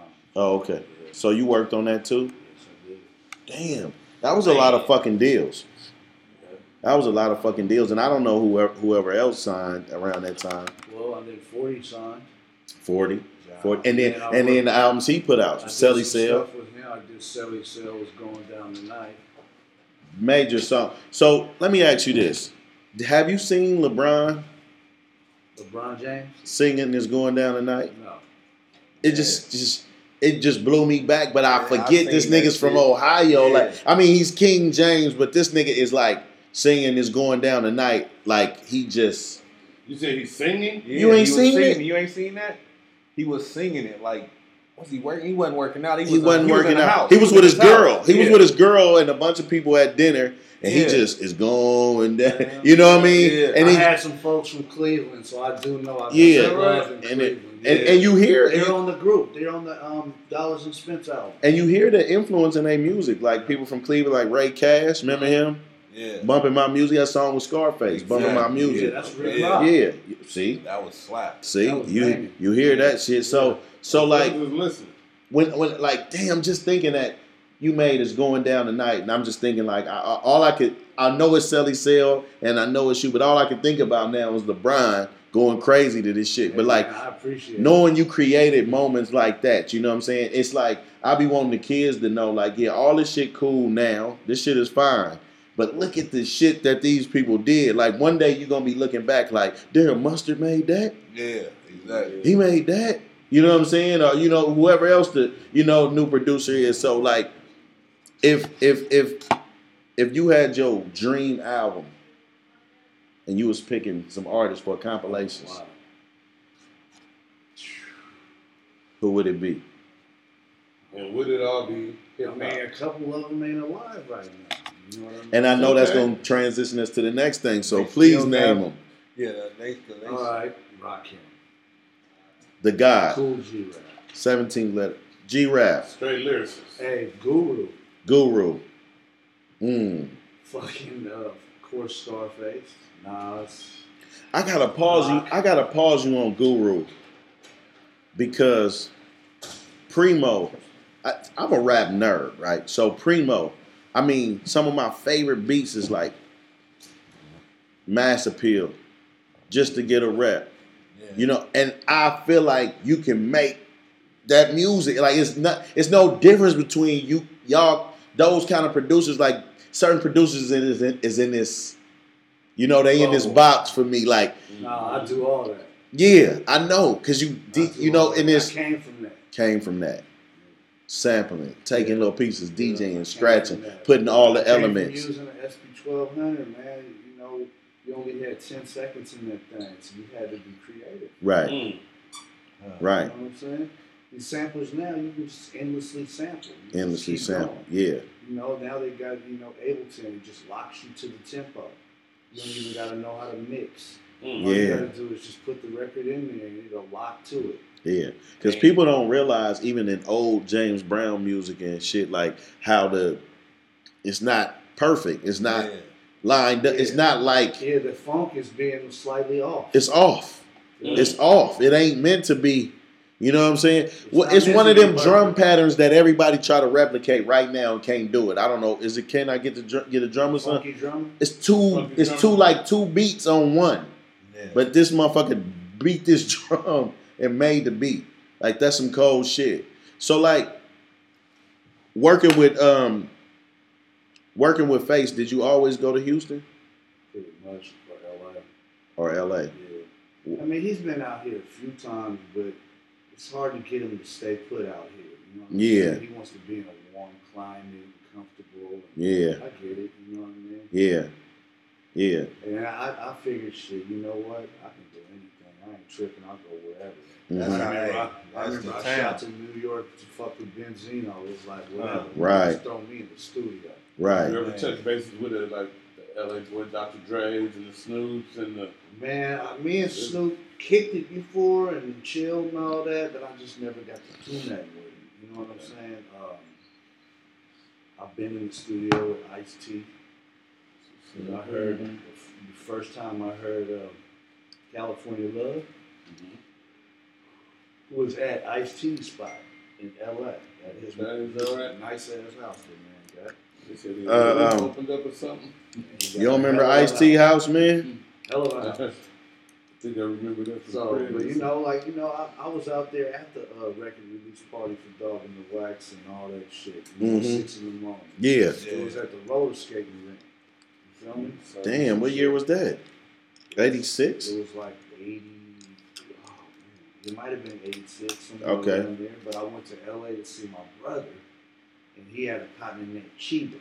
Okay. And Chiba took me over to the roller skating rink. You know, I met Ice-T. I think Ice-T gave me a copy of the shit. You know, when it was a promo, it was on that yellow label. I remember that shit. Yeah. Wow. So you had to share the groupies and all that during all that era and all that? I saw a few You things. You saw a little something? Yeah. Nothing locked you down during that time or nothing? Wifed you up? Husband you up? I had a good woman at the time, man, but you know, living that life, man, that shit, you know, slipped right through my hands. Right. Oh, you had a good one that you I got great kids, so I got great kids out of that relationship. I love you, babies. You feel me? I got that gift. You know what I'm saying? Yeah. I didn't get the girl out of it, but I got the gift of the kids. Got the gift of the kids. That's always a gift. So let's slip up into a little bit of this Mac Dre, man. What songs did you produce? What songs did you produce for the legendary Mac Dre? The first song I produced was, excuse me, the first song I produced with Mac Dre was Fire. Fire? Yeah, I want to say he got home in either 97 or 98, 99, somewhere in there. Is this on the Rompilation? I know it's on the album called Rapper Gone Bad. Rapper Gone Bad. I love Rapper Gone Bad. I love that. Right, Mac Dre was a hip hop motherfucker too, for people that don't know. When I met him, you know, I had 5 on it was still banging. Whatever it was, 5 on it was still hot. He came home. That remix extended it too. He was looking for me when he came home. Mm-hmm. Damn, that's big. So he was looking for you. Yeah, he was looking for me. Yeah. So we did Fire. Okay. And we did a song called I've Been Down. Okay. And that was on that same thing, same album. That was on the same album. Those 2 songs ended up on that album. Okay. Now later on, I did a few more, but those are the ones back then.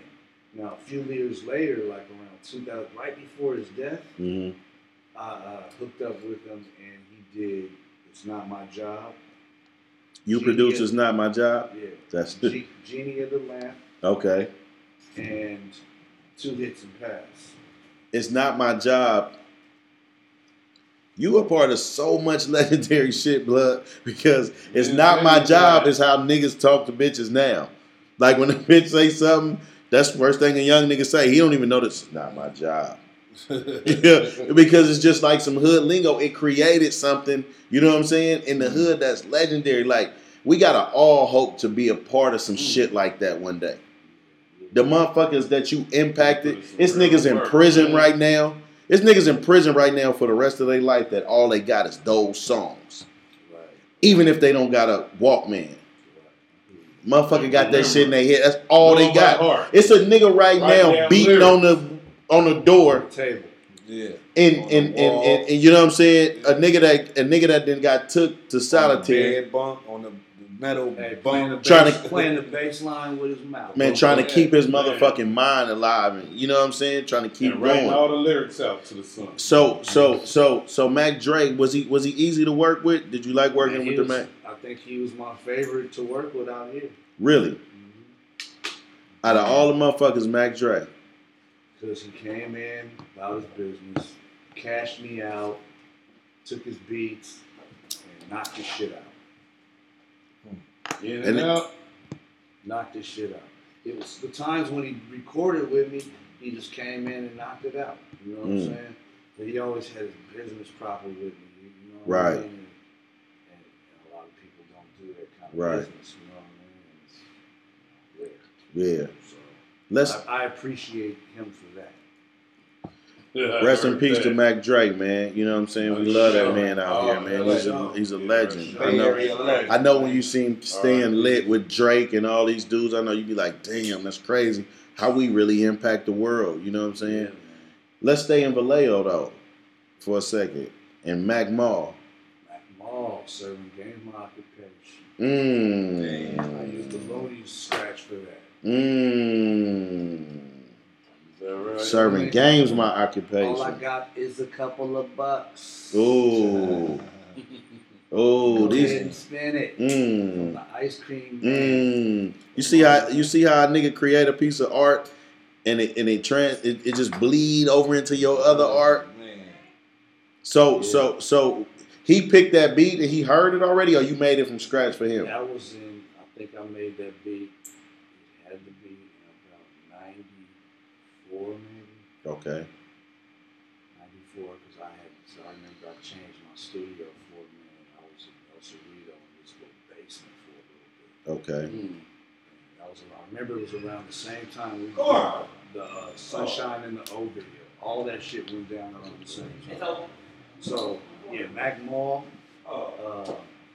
he got that beat, and then I recorded it at Mike Denton's again. Okay. Infinite Studios, and that's where he recorded it. Okay. He tracked it out over there. Okay. And then he picked it. He liked it. You know what I'm saying? Got that groove going. He liked it. And we recorded it. So, we still in Vallejo, E40. E40. So, E40 contacted me about working with his sister first. Sugar T. Sugar. And I ended up doing a beat called Recognize for her. Okay. And there's another beat, I forgot what it's called. I did a couple of songs on her first album with Recognize. I think the album's called Recognize. That might be, is that on a major label too? That's on Jive. Jive, yeah.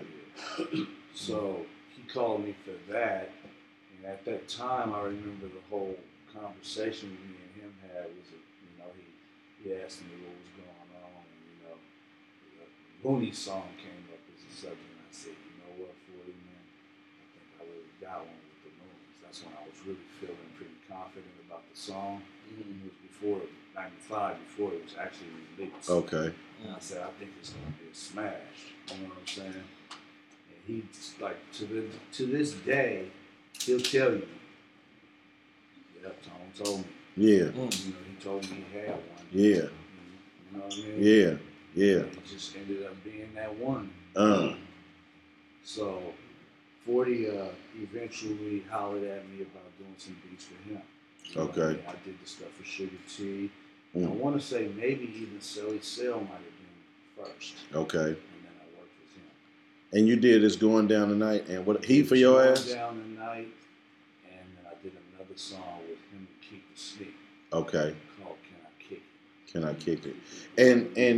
And the songs you did for E40 is if it's Ring It with Keek.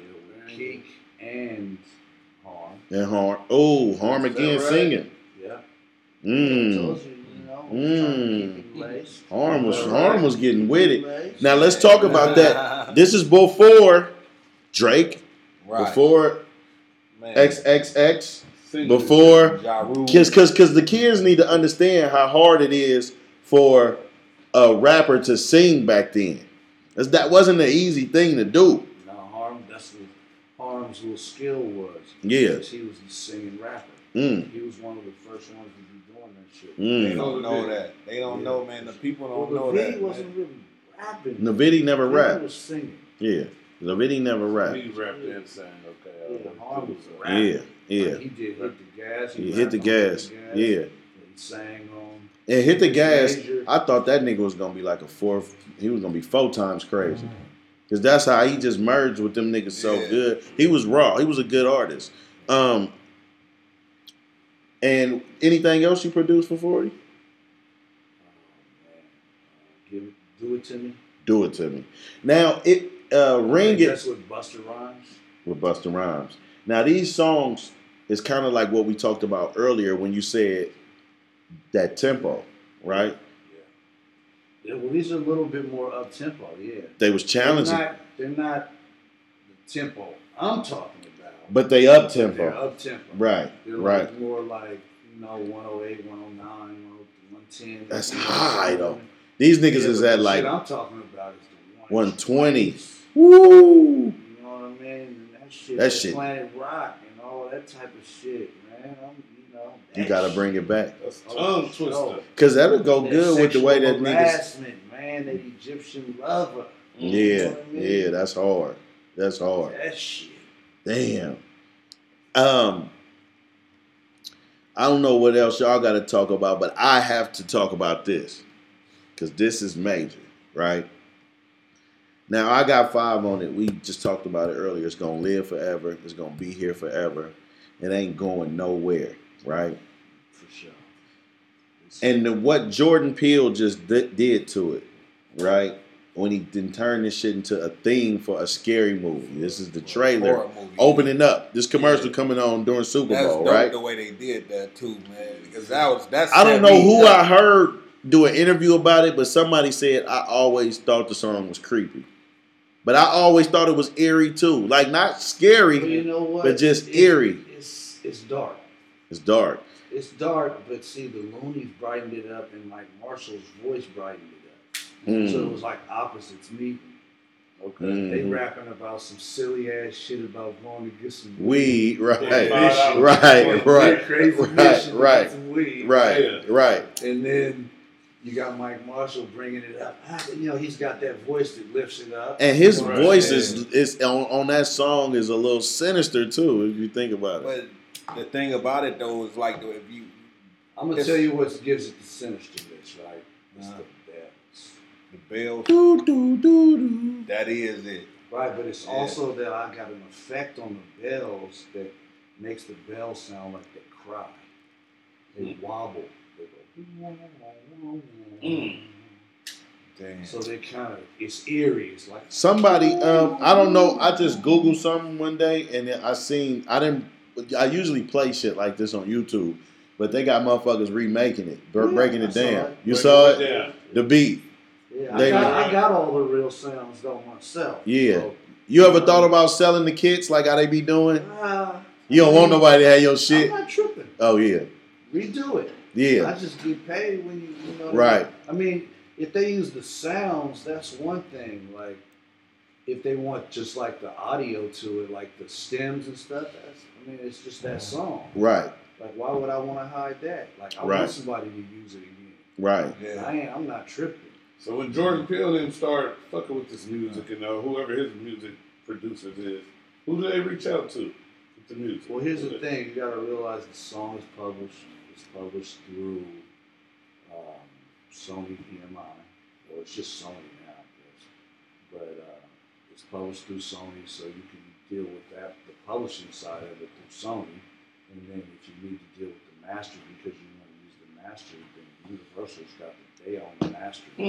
Oh, okay. So Universal was making this movie, so it was a no-brainer. You know what I'm saying? Yeah, for them put it on. Hell yeah. Now I seen Yuck talk about it, and Yuck said these niggas wanted all their money for the sample. They wanted a lot because that's the sample game. When you send your shit out, they can say yay, nay, or they can just charge you up the ass, and you can have a smash hit. See, and nowadays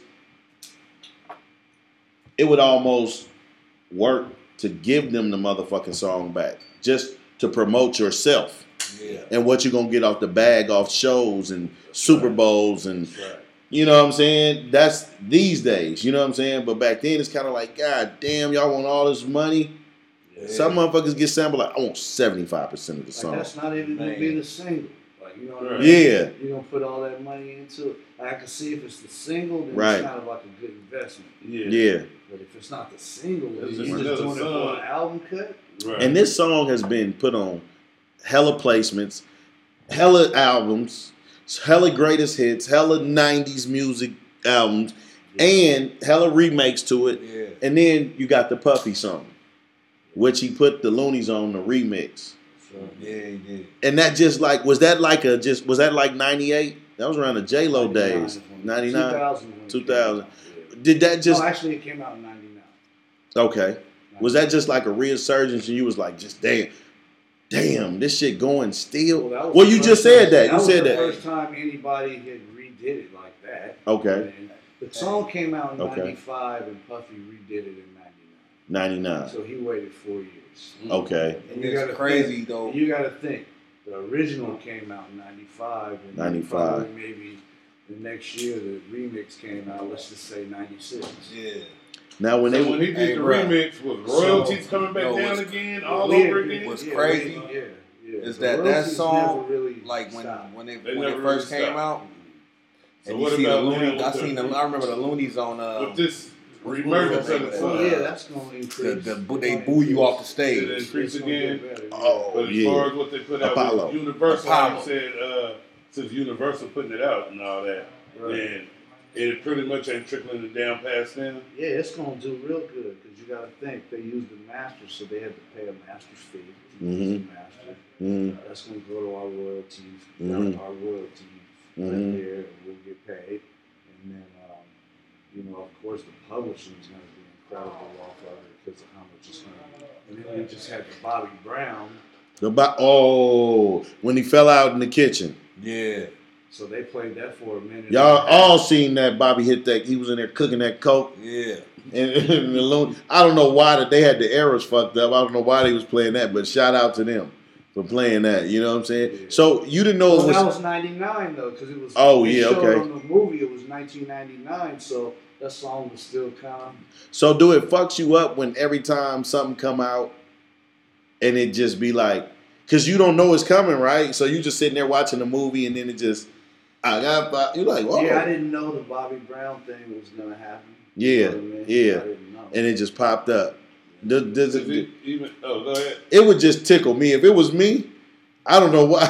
I was glad though. I saw how long, because the more you get paid, more money. How long they play it, right? So I was like 90 seconds. Ooh, is that right? Yeah, that's a check coming. Because what you call? I keep forgetting the brother's name. How you say his name? The singer. Mike Marshall? Mike Marshall. I was reading an article on him. He said he was watching the Super Bowl like everybody else when the commercial came out. Yeah. With the movie. Yeah. He like, they using my voice for him. And he like, they acting like I'm dead. Like, dang, I ain't get hit. I ain't get caught. The thing with that is that he sang the song. He was a singer. He was a work for hire. And in the end, I'm gonna tell you guys. What ended up happening was I knew that Mike got slighted on that song. So Mike did a song back in the day with Time X Social Club called Thinking About You, which ended up really being Why You Treat Me So Bad. So, I was like, I slid him some songwriting on that song. I just out of the. So run it down to me, because I gave him a piece of the songwriting. No publishing. Okay. Because I already was in a publishing deal, so I couldn't just go around and just giving publishing away. So I gave him songwriting. So but he would have a piece of something. Let's not go past that real fast. Let's slow that down again. So now, he sung in Time X Social Club, or for. How did that work? He wasn't doing a lot of the writing in Time X Social Club. So what I'm saying is, Why You Treat Me So Bad was the original record was what again? Was Thinking About You. Thinking About You. Which was a Time X Social Club song. And it came out as Time X Social Club? It came out as Time X Social Club, but then later, Why You Treat Me So Bad came out too. As what? Time X Social Club again? As what? Club Nouveau. Club Nouveau. Okay. Because I was still in Club Nouveau. No, this is really. I'm gonna tell you what I know that happened is that Mike was doing business with Jay King, and somehow things didn't work out the way they were supposed to work out. And Mike went his way to a different person, I think, to a label called Danya. Okay. Is, I think maybe Walnut Creek or something like that. Mm-hmm. Mike went that way after he did the Rumors record. J. King put the Rumors record out on his label. Okay. And it blew up. Mike again. And Mike got interest from Danya, and he decided to go with Danya. Okay. Take the Timex Social Club to Danya. Mm-hmm. So J. King, J. King wouldn't go stand still. He said, I'm going to come up with the new club, Luniz. Right. A new club, because there was the Timex Social Club. Right. So I didn't even trip that. What a jewel. What a jewel. Oh, fucked you up with that. Yeah, fucked me because I didn't even think that. I always wondered, I was like, why is these the same people? So I didn't really happen. Damn. So when Club Nouveau came out then, and it didn't have nothing to do with Mike, but since the sound was the same, you gotta think they were working together on those songs. Mm-hmm. Right. So Club Nouveau had them songs too, as well as Mike Marshall. Right. So the fans not knowing that Mike ain't got nothing to do with this now, right? Yeah, I mean, Mike's got Timex Social Club. That's what he. I remember both of them remember records. I remember the records. Mixed Up World. He had another song off that. Yeah. He had Rumors, Mixed Up World, and Thinking About You. Those were the singles off that album. Right. So, J. King put that other group out, and if you listen to his song titles, one's called Jealousy. That was a song that would have been Rumors. Jealousy and Rumors sound a lot alike. Just Why alike. You Treat Me So Bad and Thinking About You sound alike. You just gotta listen to them. So that's how that happened. So Mike had those no are power just to J. fight King's that. versions of those songs. Right. And you see Jealousy, one's Rumors, one's Jealousy. Shout out to Mike Marshall, man. He coming on the show soon, and I want to really get him to break that down, man, because that is like history. And that's the thing where we start with. Hey, but you know what? You should have J. King too. Have J. King too. Yeah. You want to hear his side too. I do want to hear his side. This is my first time learning about J. King, so of course I want to have him. And J. King did a lot of stuff. You know what the thing be too with this shit is. We try to tell the stories. It's just like if we never heard the stories about ancient Egypt and being ancient Kemet and what it was and what they did to us and, learning about our history. I wouldn't talk to a new rapper about a riff they had with a new rapper. That shit could potentially get dangerous. That's why we know vultures, because we ain't into the culture vulture shit. And no disrespect to nobody, but we not Thizzler. We not none of these dudes. We not calling asking why Mozzie got a problem with such and such. We don't give a fuck. We documenting legends, history. Not that he's not a legend, but he will be a legend. But facts. We talk to him. We want to talk to him about his rise, not about no messy girl shit. We ain't doing that. You know what I'm saying? So that's why we created that platform. We've been through that with the Vibe magazines and the Kevin Powell's, and that shit perpetuated violence against black men. I think Mike just dropped a new album too. You guys check it out. Yeah, we're going to do that, man. So I want to fast forward to the newer people like Jacka, Filthy Rich, these guys that you work with in more recent times. Like, how is that like transitioning over? Because it's like your music timeless. It's still the same music, but with little newer sonics. Well, you know what? It's just like I didn't have to change nothing up to work with them. Okay. The stuff I did for Jacka was just, he liked stuff that I was doing. You know what I mean? Yeah. Rob Lowe does some real interesting beats. You know what I mean? He don't sound like everybody else's. Right. And then Filthy, I just happened to have this beat. I think it was a Isaac Hayes beat I redid. Okay. And it was him and Jim Jones, I think, on it. Okay. Yeah. So it was Filthy and Jim Jones. Yeah. Okay. You know the name of that one? I'm not sure what it's called. Yeah, but that's on Not Enough Real Niggas Left album. I remember that. So. Yeah, because when I heard the beat, I was like, damn, this sound familiar. And I looked it up. It was Tone Capone. Yeah. So, but shout out to them, man. Shout out to Filthy and rest in peace, Jacka, man. And it's good to see that this shit it's good to see that they even care. You know what I'm saying? Because that's what this shit need to be about, because they don't know they missing out on gems. We talked about this with the mechanics. It gets so easy for motherfuckers to make beats. The technology has created to where I can say, fuck it, man. I can go sell dope, collect cans, do some shit, cut some grass, or give me a computer and start making some motherfucking beats and sell these motherfuckers right now. $25. I ain't gotta respect the real producers. Oh, no. You know what I'm saying? I ain't gotta respect the real producers. So it's microwave music. You know what I'm saying? But there are people that still care. You'll hear it. There was a lot more to it back then. A lot more to it. We had to Right. record it. You know, we was recording on tape back then, so Right. there was more to it. Right. You know? Even when Dats first came Now out. everything's just bounced to a computer. You know, you got a button, you just press and it just records it for yourself. You know, you don't gotta like get the levels and nothing and make sure it's hitting the tape right and seeing the levels hitting right. None of that stuff. You don't really like this new technology. You really. I mean, you know, I work with it. I mean, you know, I'm trying to make the best of it. You know what I mean? I'm using my old ideas and mixing it with the new technology. So you gotta be with the new wave. Yeah, so if that's what you it gotta is to respect some of record, you got to figure out how to do it the best you can. Yeah. So in 2019 is. Oh, I want to ask you about somebody else. Devin the Dude. How is that? Because I love Devin the Dude. I feel like, funny as hell. and I feel like he's a great lyricist. I feel like he's funny. An old soul. Old soul, just like an old man, and just it's. He's an old man in a young man's body. And there's a pocket for him. Like people like, and not even saying they rap styles are similar or none of that. That's not what I'm saying. I'm saying for that like a rap that you like. I want to hear this. This is what I want to hear right now. I tell you, man. When I first got up on Devin, it was in a group called the Odd Squad. Odd Squad. I remember the Odd Squad. Called "Fucking Up Your For Show Pussy."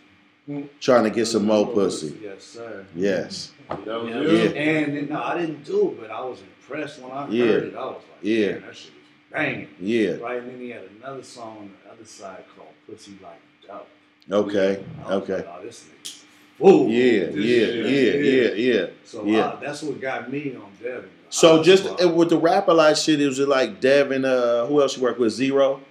Zero. Yeah, I did Zero and Maya. I'm tired. I did some Maya stuff. look pretty ass. Oh my god. That was amazing. She's so beautiful. Anyway, yeah, she's a beautiful girl, man. I'll tell you that. Who else did I work with? Of course, I worked with Ghetto Boys. Ghetto Boys. What songs? Did he write his own shit? He does write his own stuff. Yeah, he does. He does. Yeah. But every once in a while, Face might have a song written, and then they might everybody. Let's do it like this. Yeah. Yeah. And now, have Face ever bust out his guitar in a session with you? All the time. All the time. And he'd get on some rock shit too, right? For sure. Yeah. He can play. He can play. You know, he done had a couple of the dudes from Funkadelic and Parliament showing some licks. So, he knows something. Right.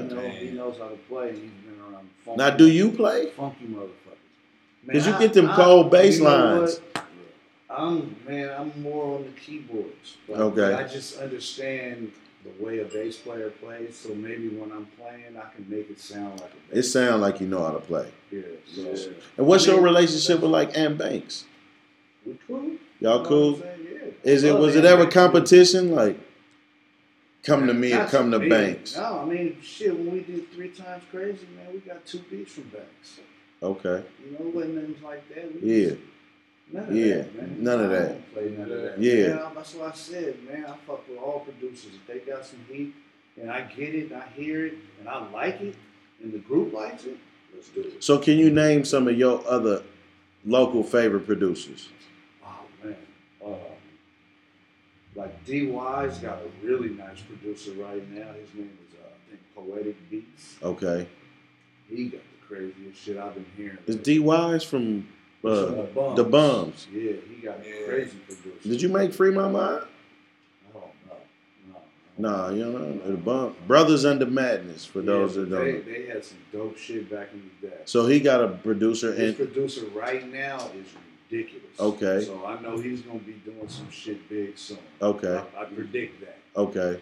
I'm going to try to hook him up with Scarface myself. Okay. You know what I'm saying? Yeah. Because I just want Face to have the best shit. Yeah. Right. So, right. It ain't about like, oh, it's got to be mine. shit. Right, nah, that's what motherfuckers. Yeah, that's crazy. Yeah. You know what I'm saying? Player Okay, right who else? Man, of course you know Mike Mosley and fucking my boy Sam Bostic. I mean, I used to love that shit. I like that shit too. They had some dope shit. Yeah. Rick Rock's got some heat. Rick Rock. His shit banging. Zaytoven, of course. Zaytoven. He got Zaytoven, yes, sir. Yeah. I'm sure there's some, mostly around here. Like you like the Mechanics? The Mechanics, of course. Mm-hmm. My boy B Bumble. Okay, B Bumble. Sonny B and Mike D. Okay. You know, them boys still got it. They still got it. Mike D made a lot of shit. Man, he still got it, man. Like you know, you can't tell me shit. Them niggas, they got it. Right, they like had it. right. You feel me? Like riding a bike. Sean T, his shit is dope. Sean T. He got some heat right now. Okay. That new album he got, I heard that new Messy Marv shit he got. Yeah. Bang. Bang. That Sean T on the Messy Marv got some beats right now. Bang. So Cosmo. Cosmo. You know? I heard of Cosmo. You heard of Cosmo? Cosmo got he does a lot of stuff with Burner. Yeah. You know? You work Wiz Khalifa and Wiz Khalifa, yeah. You work with any of the High Road crew? Of course. Okay. With my boy Festo D. Okay. That's my boy, you know. Yeah. I did a track on one of his solo albums. Okay. And then I got a couple in the can with him too that I got, you know what I'm saying? And him and Will Hen. Any people we just don't know you work with in the town, like or around Frisco, like any Conscious Daughters, any Conscious RBL, Daughters. I work with Conscious Daughters. I work with 11.5. 11.5. I love 11. Yeah. What song you did for 11.5? I forgot. You gotta look on. Okay, I was making sure you ain't do Vegas and all that. None of they make. You might have. Shit, we gotta. Yeah, we don't know. There's some cold ones. Okay. Okay. I forgot. It was a long time ago. Yeah. How far your relationship go back with Lil D? I mean, you know, I think I remember seeing Lil D back in the day, you know, but I really just personally got to meet him since he's been home. Yeah. Oh, is that right? Yeah. So where I could actually, you know, talk to him. You know what I'm saying? Is that right? You know, he was busy back then. Right. It was hard to ever talk to somebody like that. Right. You know what I mean? Right. He was gone. Right. You know what I mean? Yeah.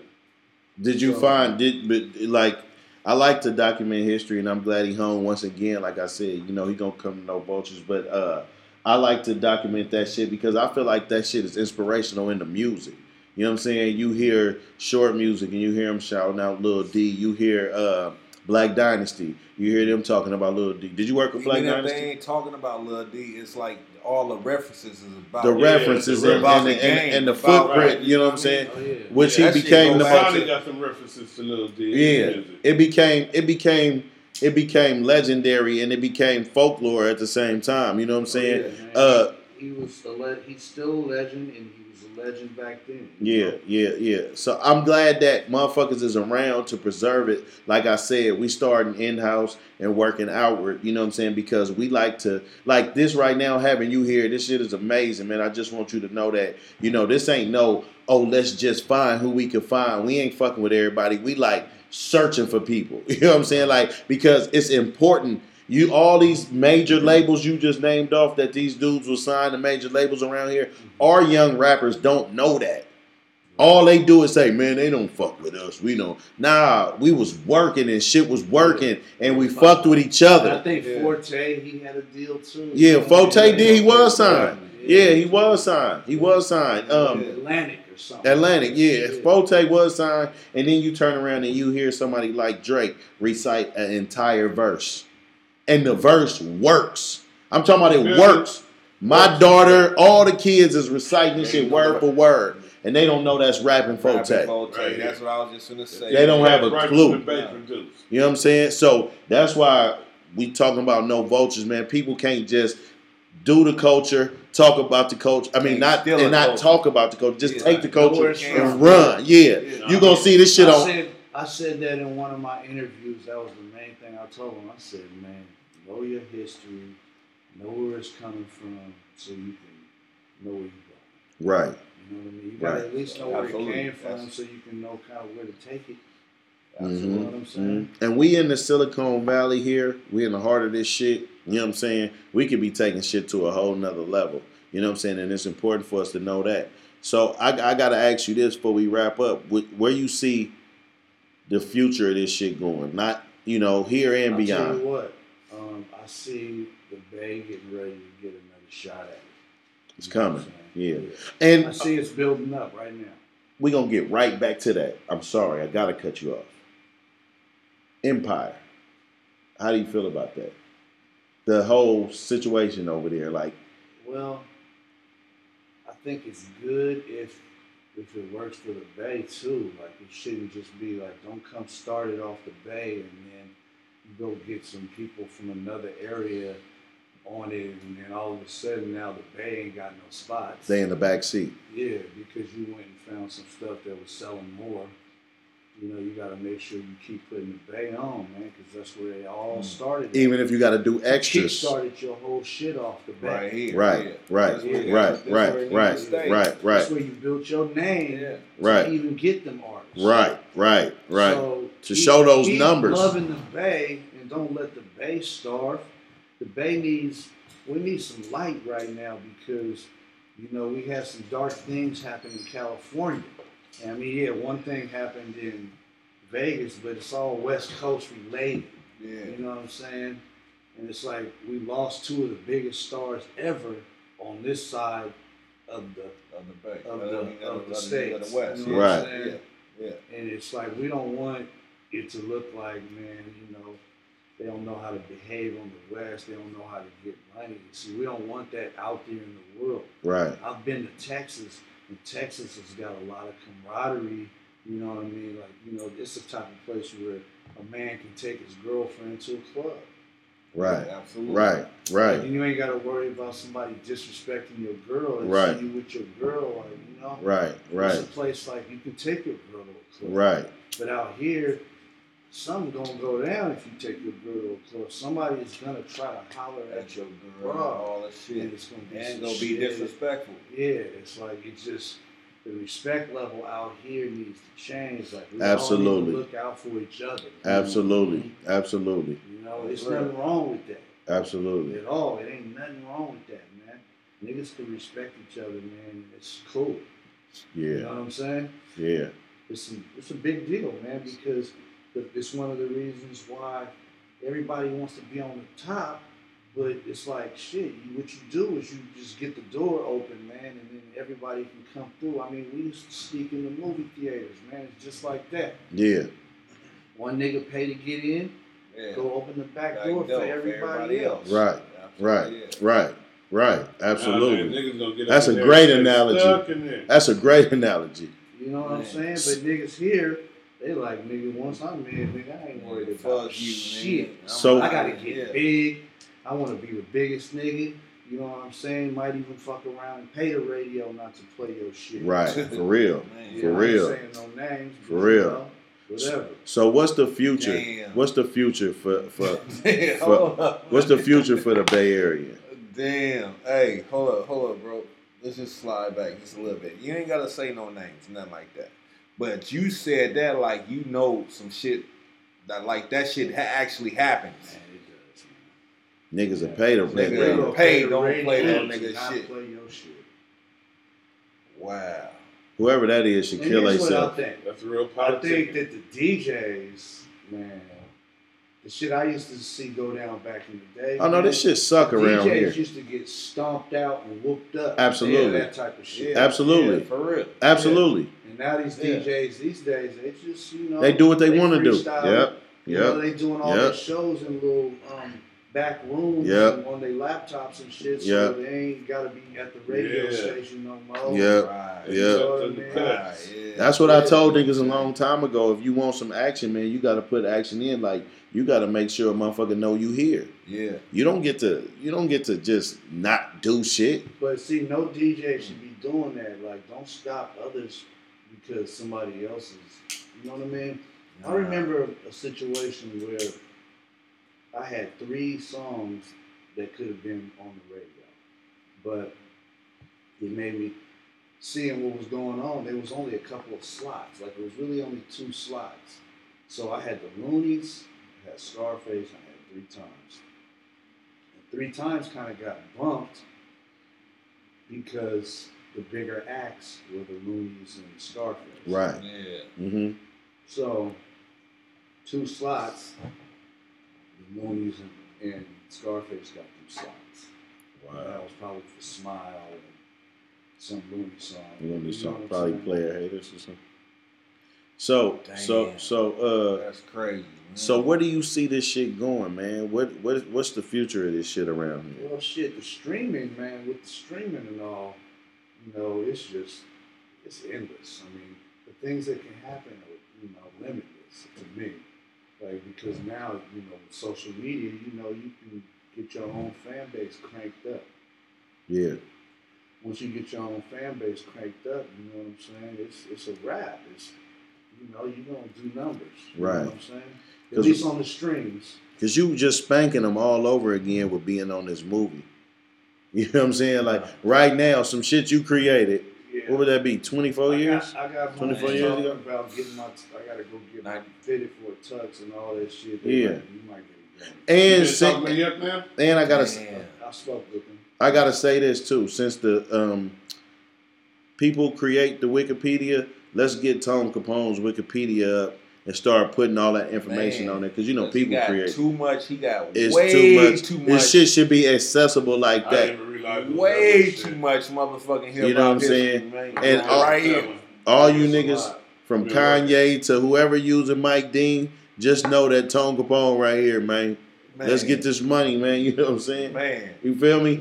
Come get my man, man. You know what I'm saying? And it ain't nothing like that. It's just paying homage and getting better product out there. You know, Mike gave me my homage though too. You know, he did an interview out there that's going around, and you know, he did pay homage to me. He said, you know, that working with me kind of changed me. Yeah, You know yeah. what I mean? But not Mike. I'm sure he give you your credit. I'm talking about these motherfuckers that they motherfuckers giving that's- these budgets that's- to.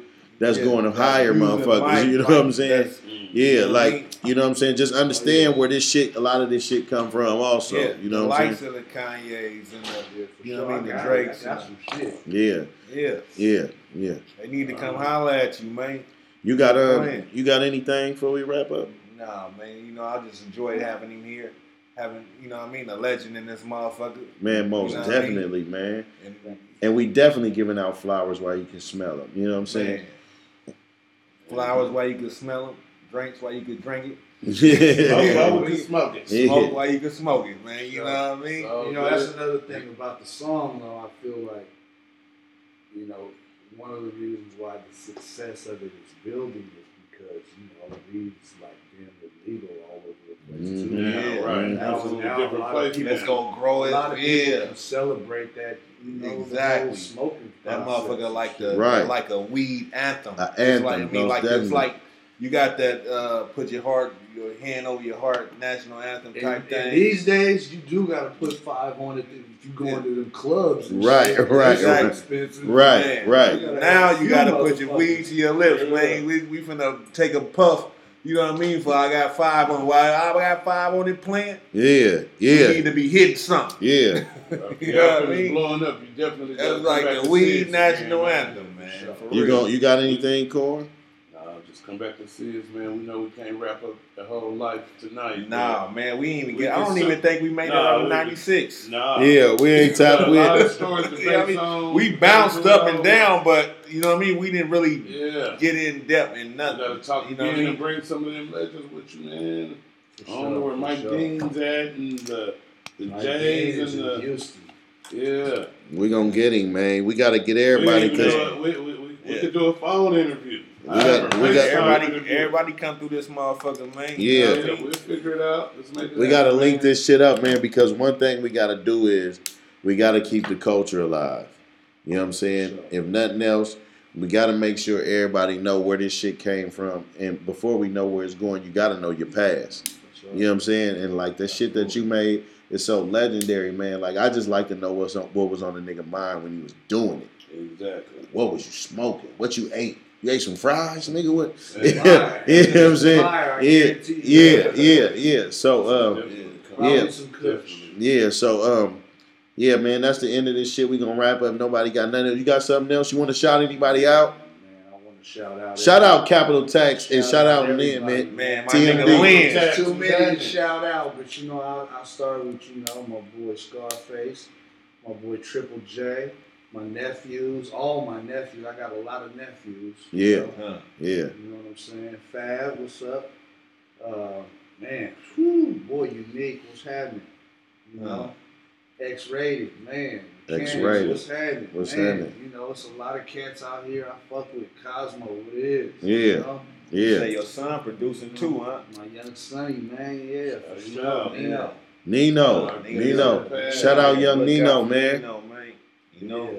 My daughter, shit. Yeah, shout out, man. Yeah. We love the kids, man. We know what I'm saying. Them the ones that's gonna take us forward, My man. family, man. You know what I mean? Yeah. Go see that Us movie, the Luniz, for sure. Go man. check For out sure. Go see that movie, man. See, You know what I mean? man. You know, Yeah. Tone Capone produced. Dollars and Spence, Yeah. You man. know what I'm saying? You hear this Lil shit? D, man. You know what I'm saying? Black.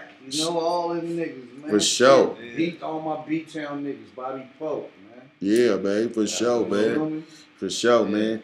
And that's No Vultures. That's the end of the wrap up, man. We gonna get this legend back in here, man. And we gonna have different segments. We just creating content, keeping the culture lit. Like I said, man, documenting the culture, making sure this shit live forever. Cause we know now, after seeing your work come back alive, Man. after a fucking quarter a century, Man. after a quarter century, It can happen. this man. shit It's just gonna happen, revitalized and brand new. So we gonna keep Exactly. documenting the culture like that, man. Yeah. And we out this bitch. Yeah. One. It's all good. Oh, shoot out your Instagram. Oh bro. yeah, before we leave this My motherfucker. Instagram is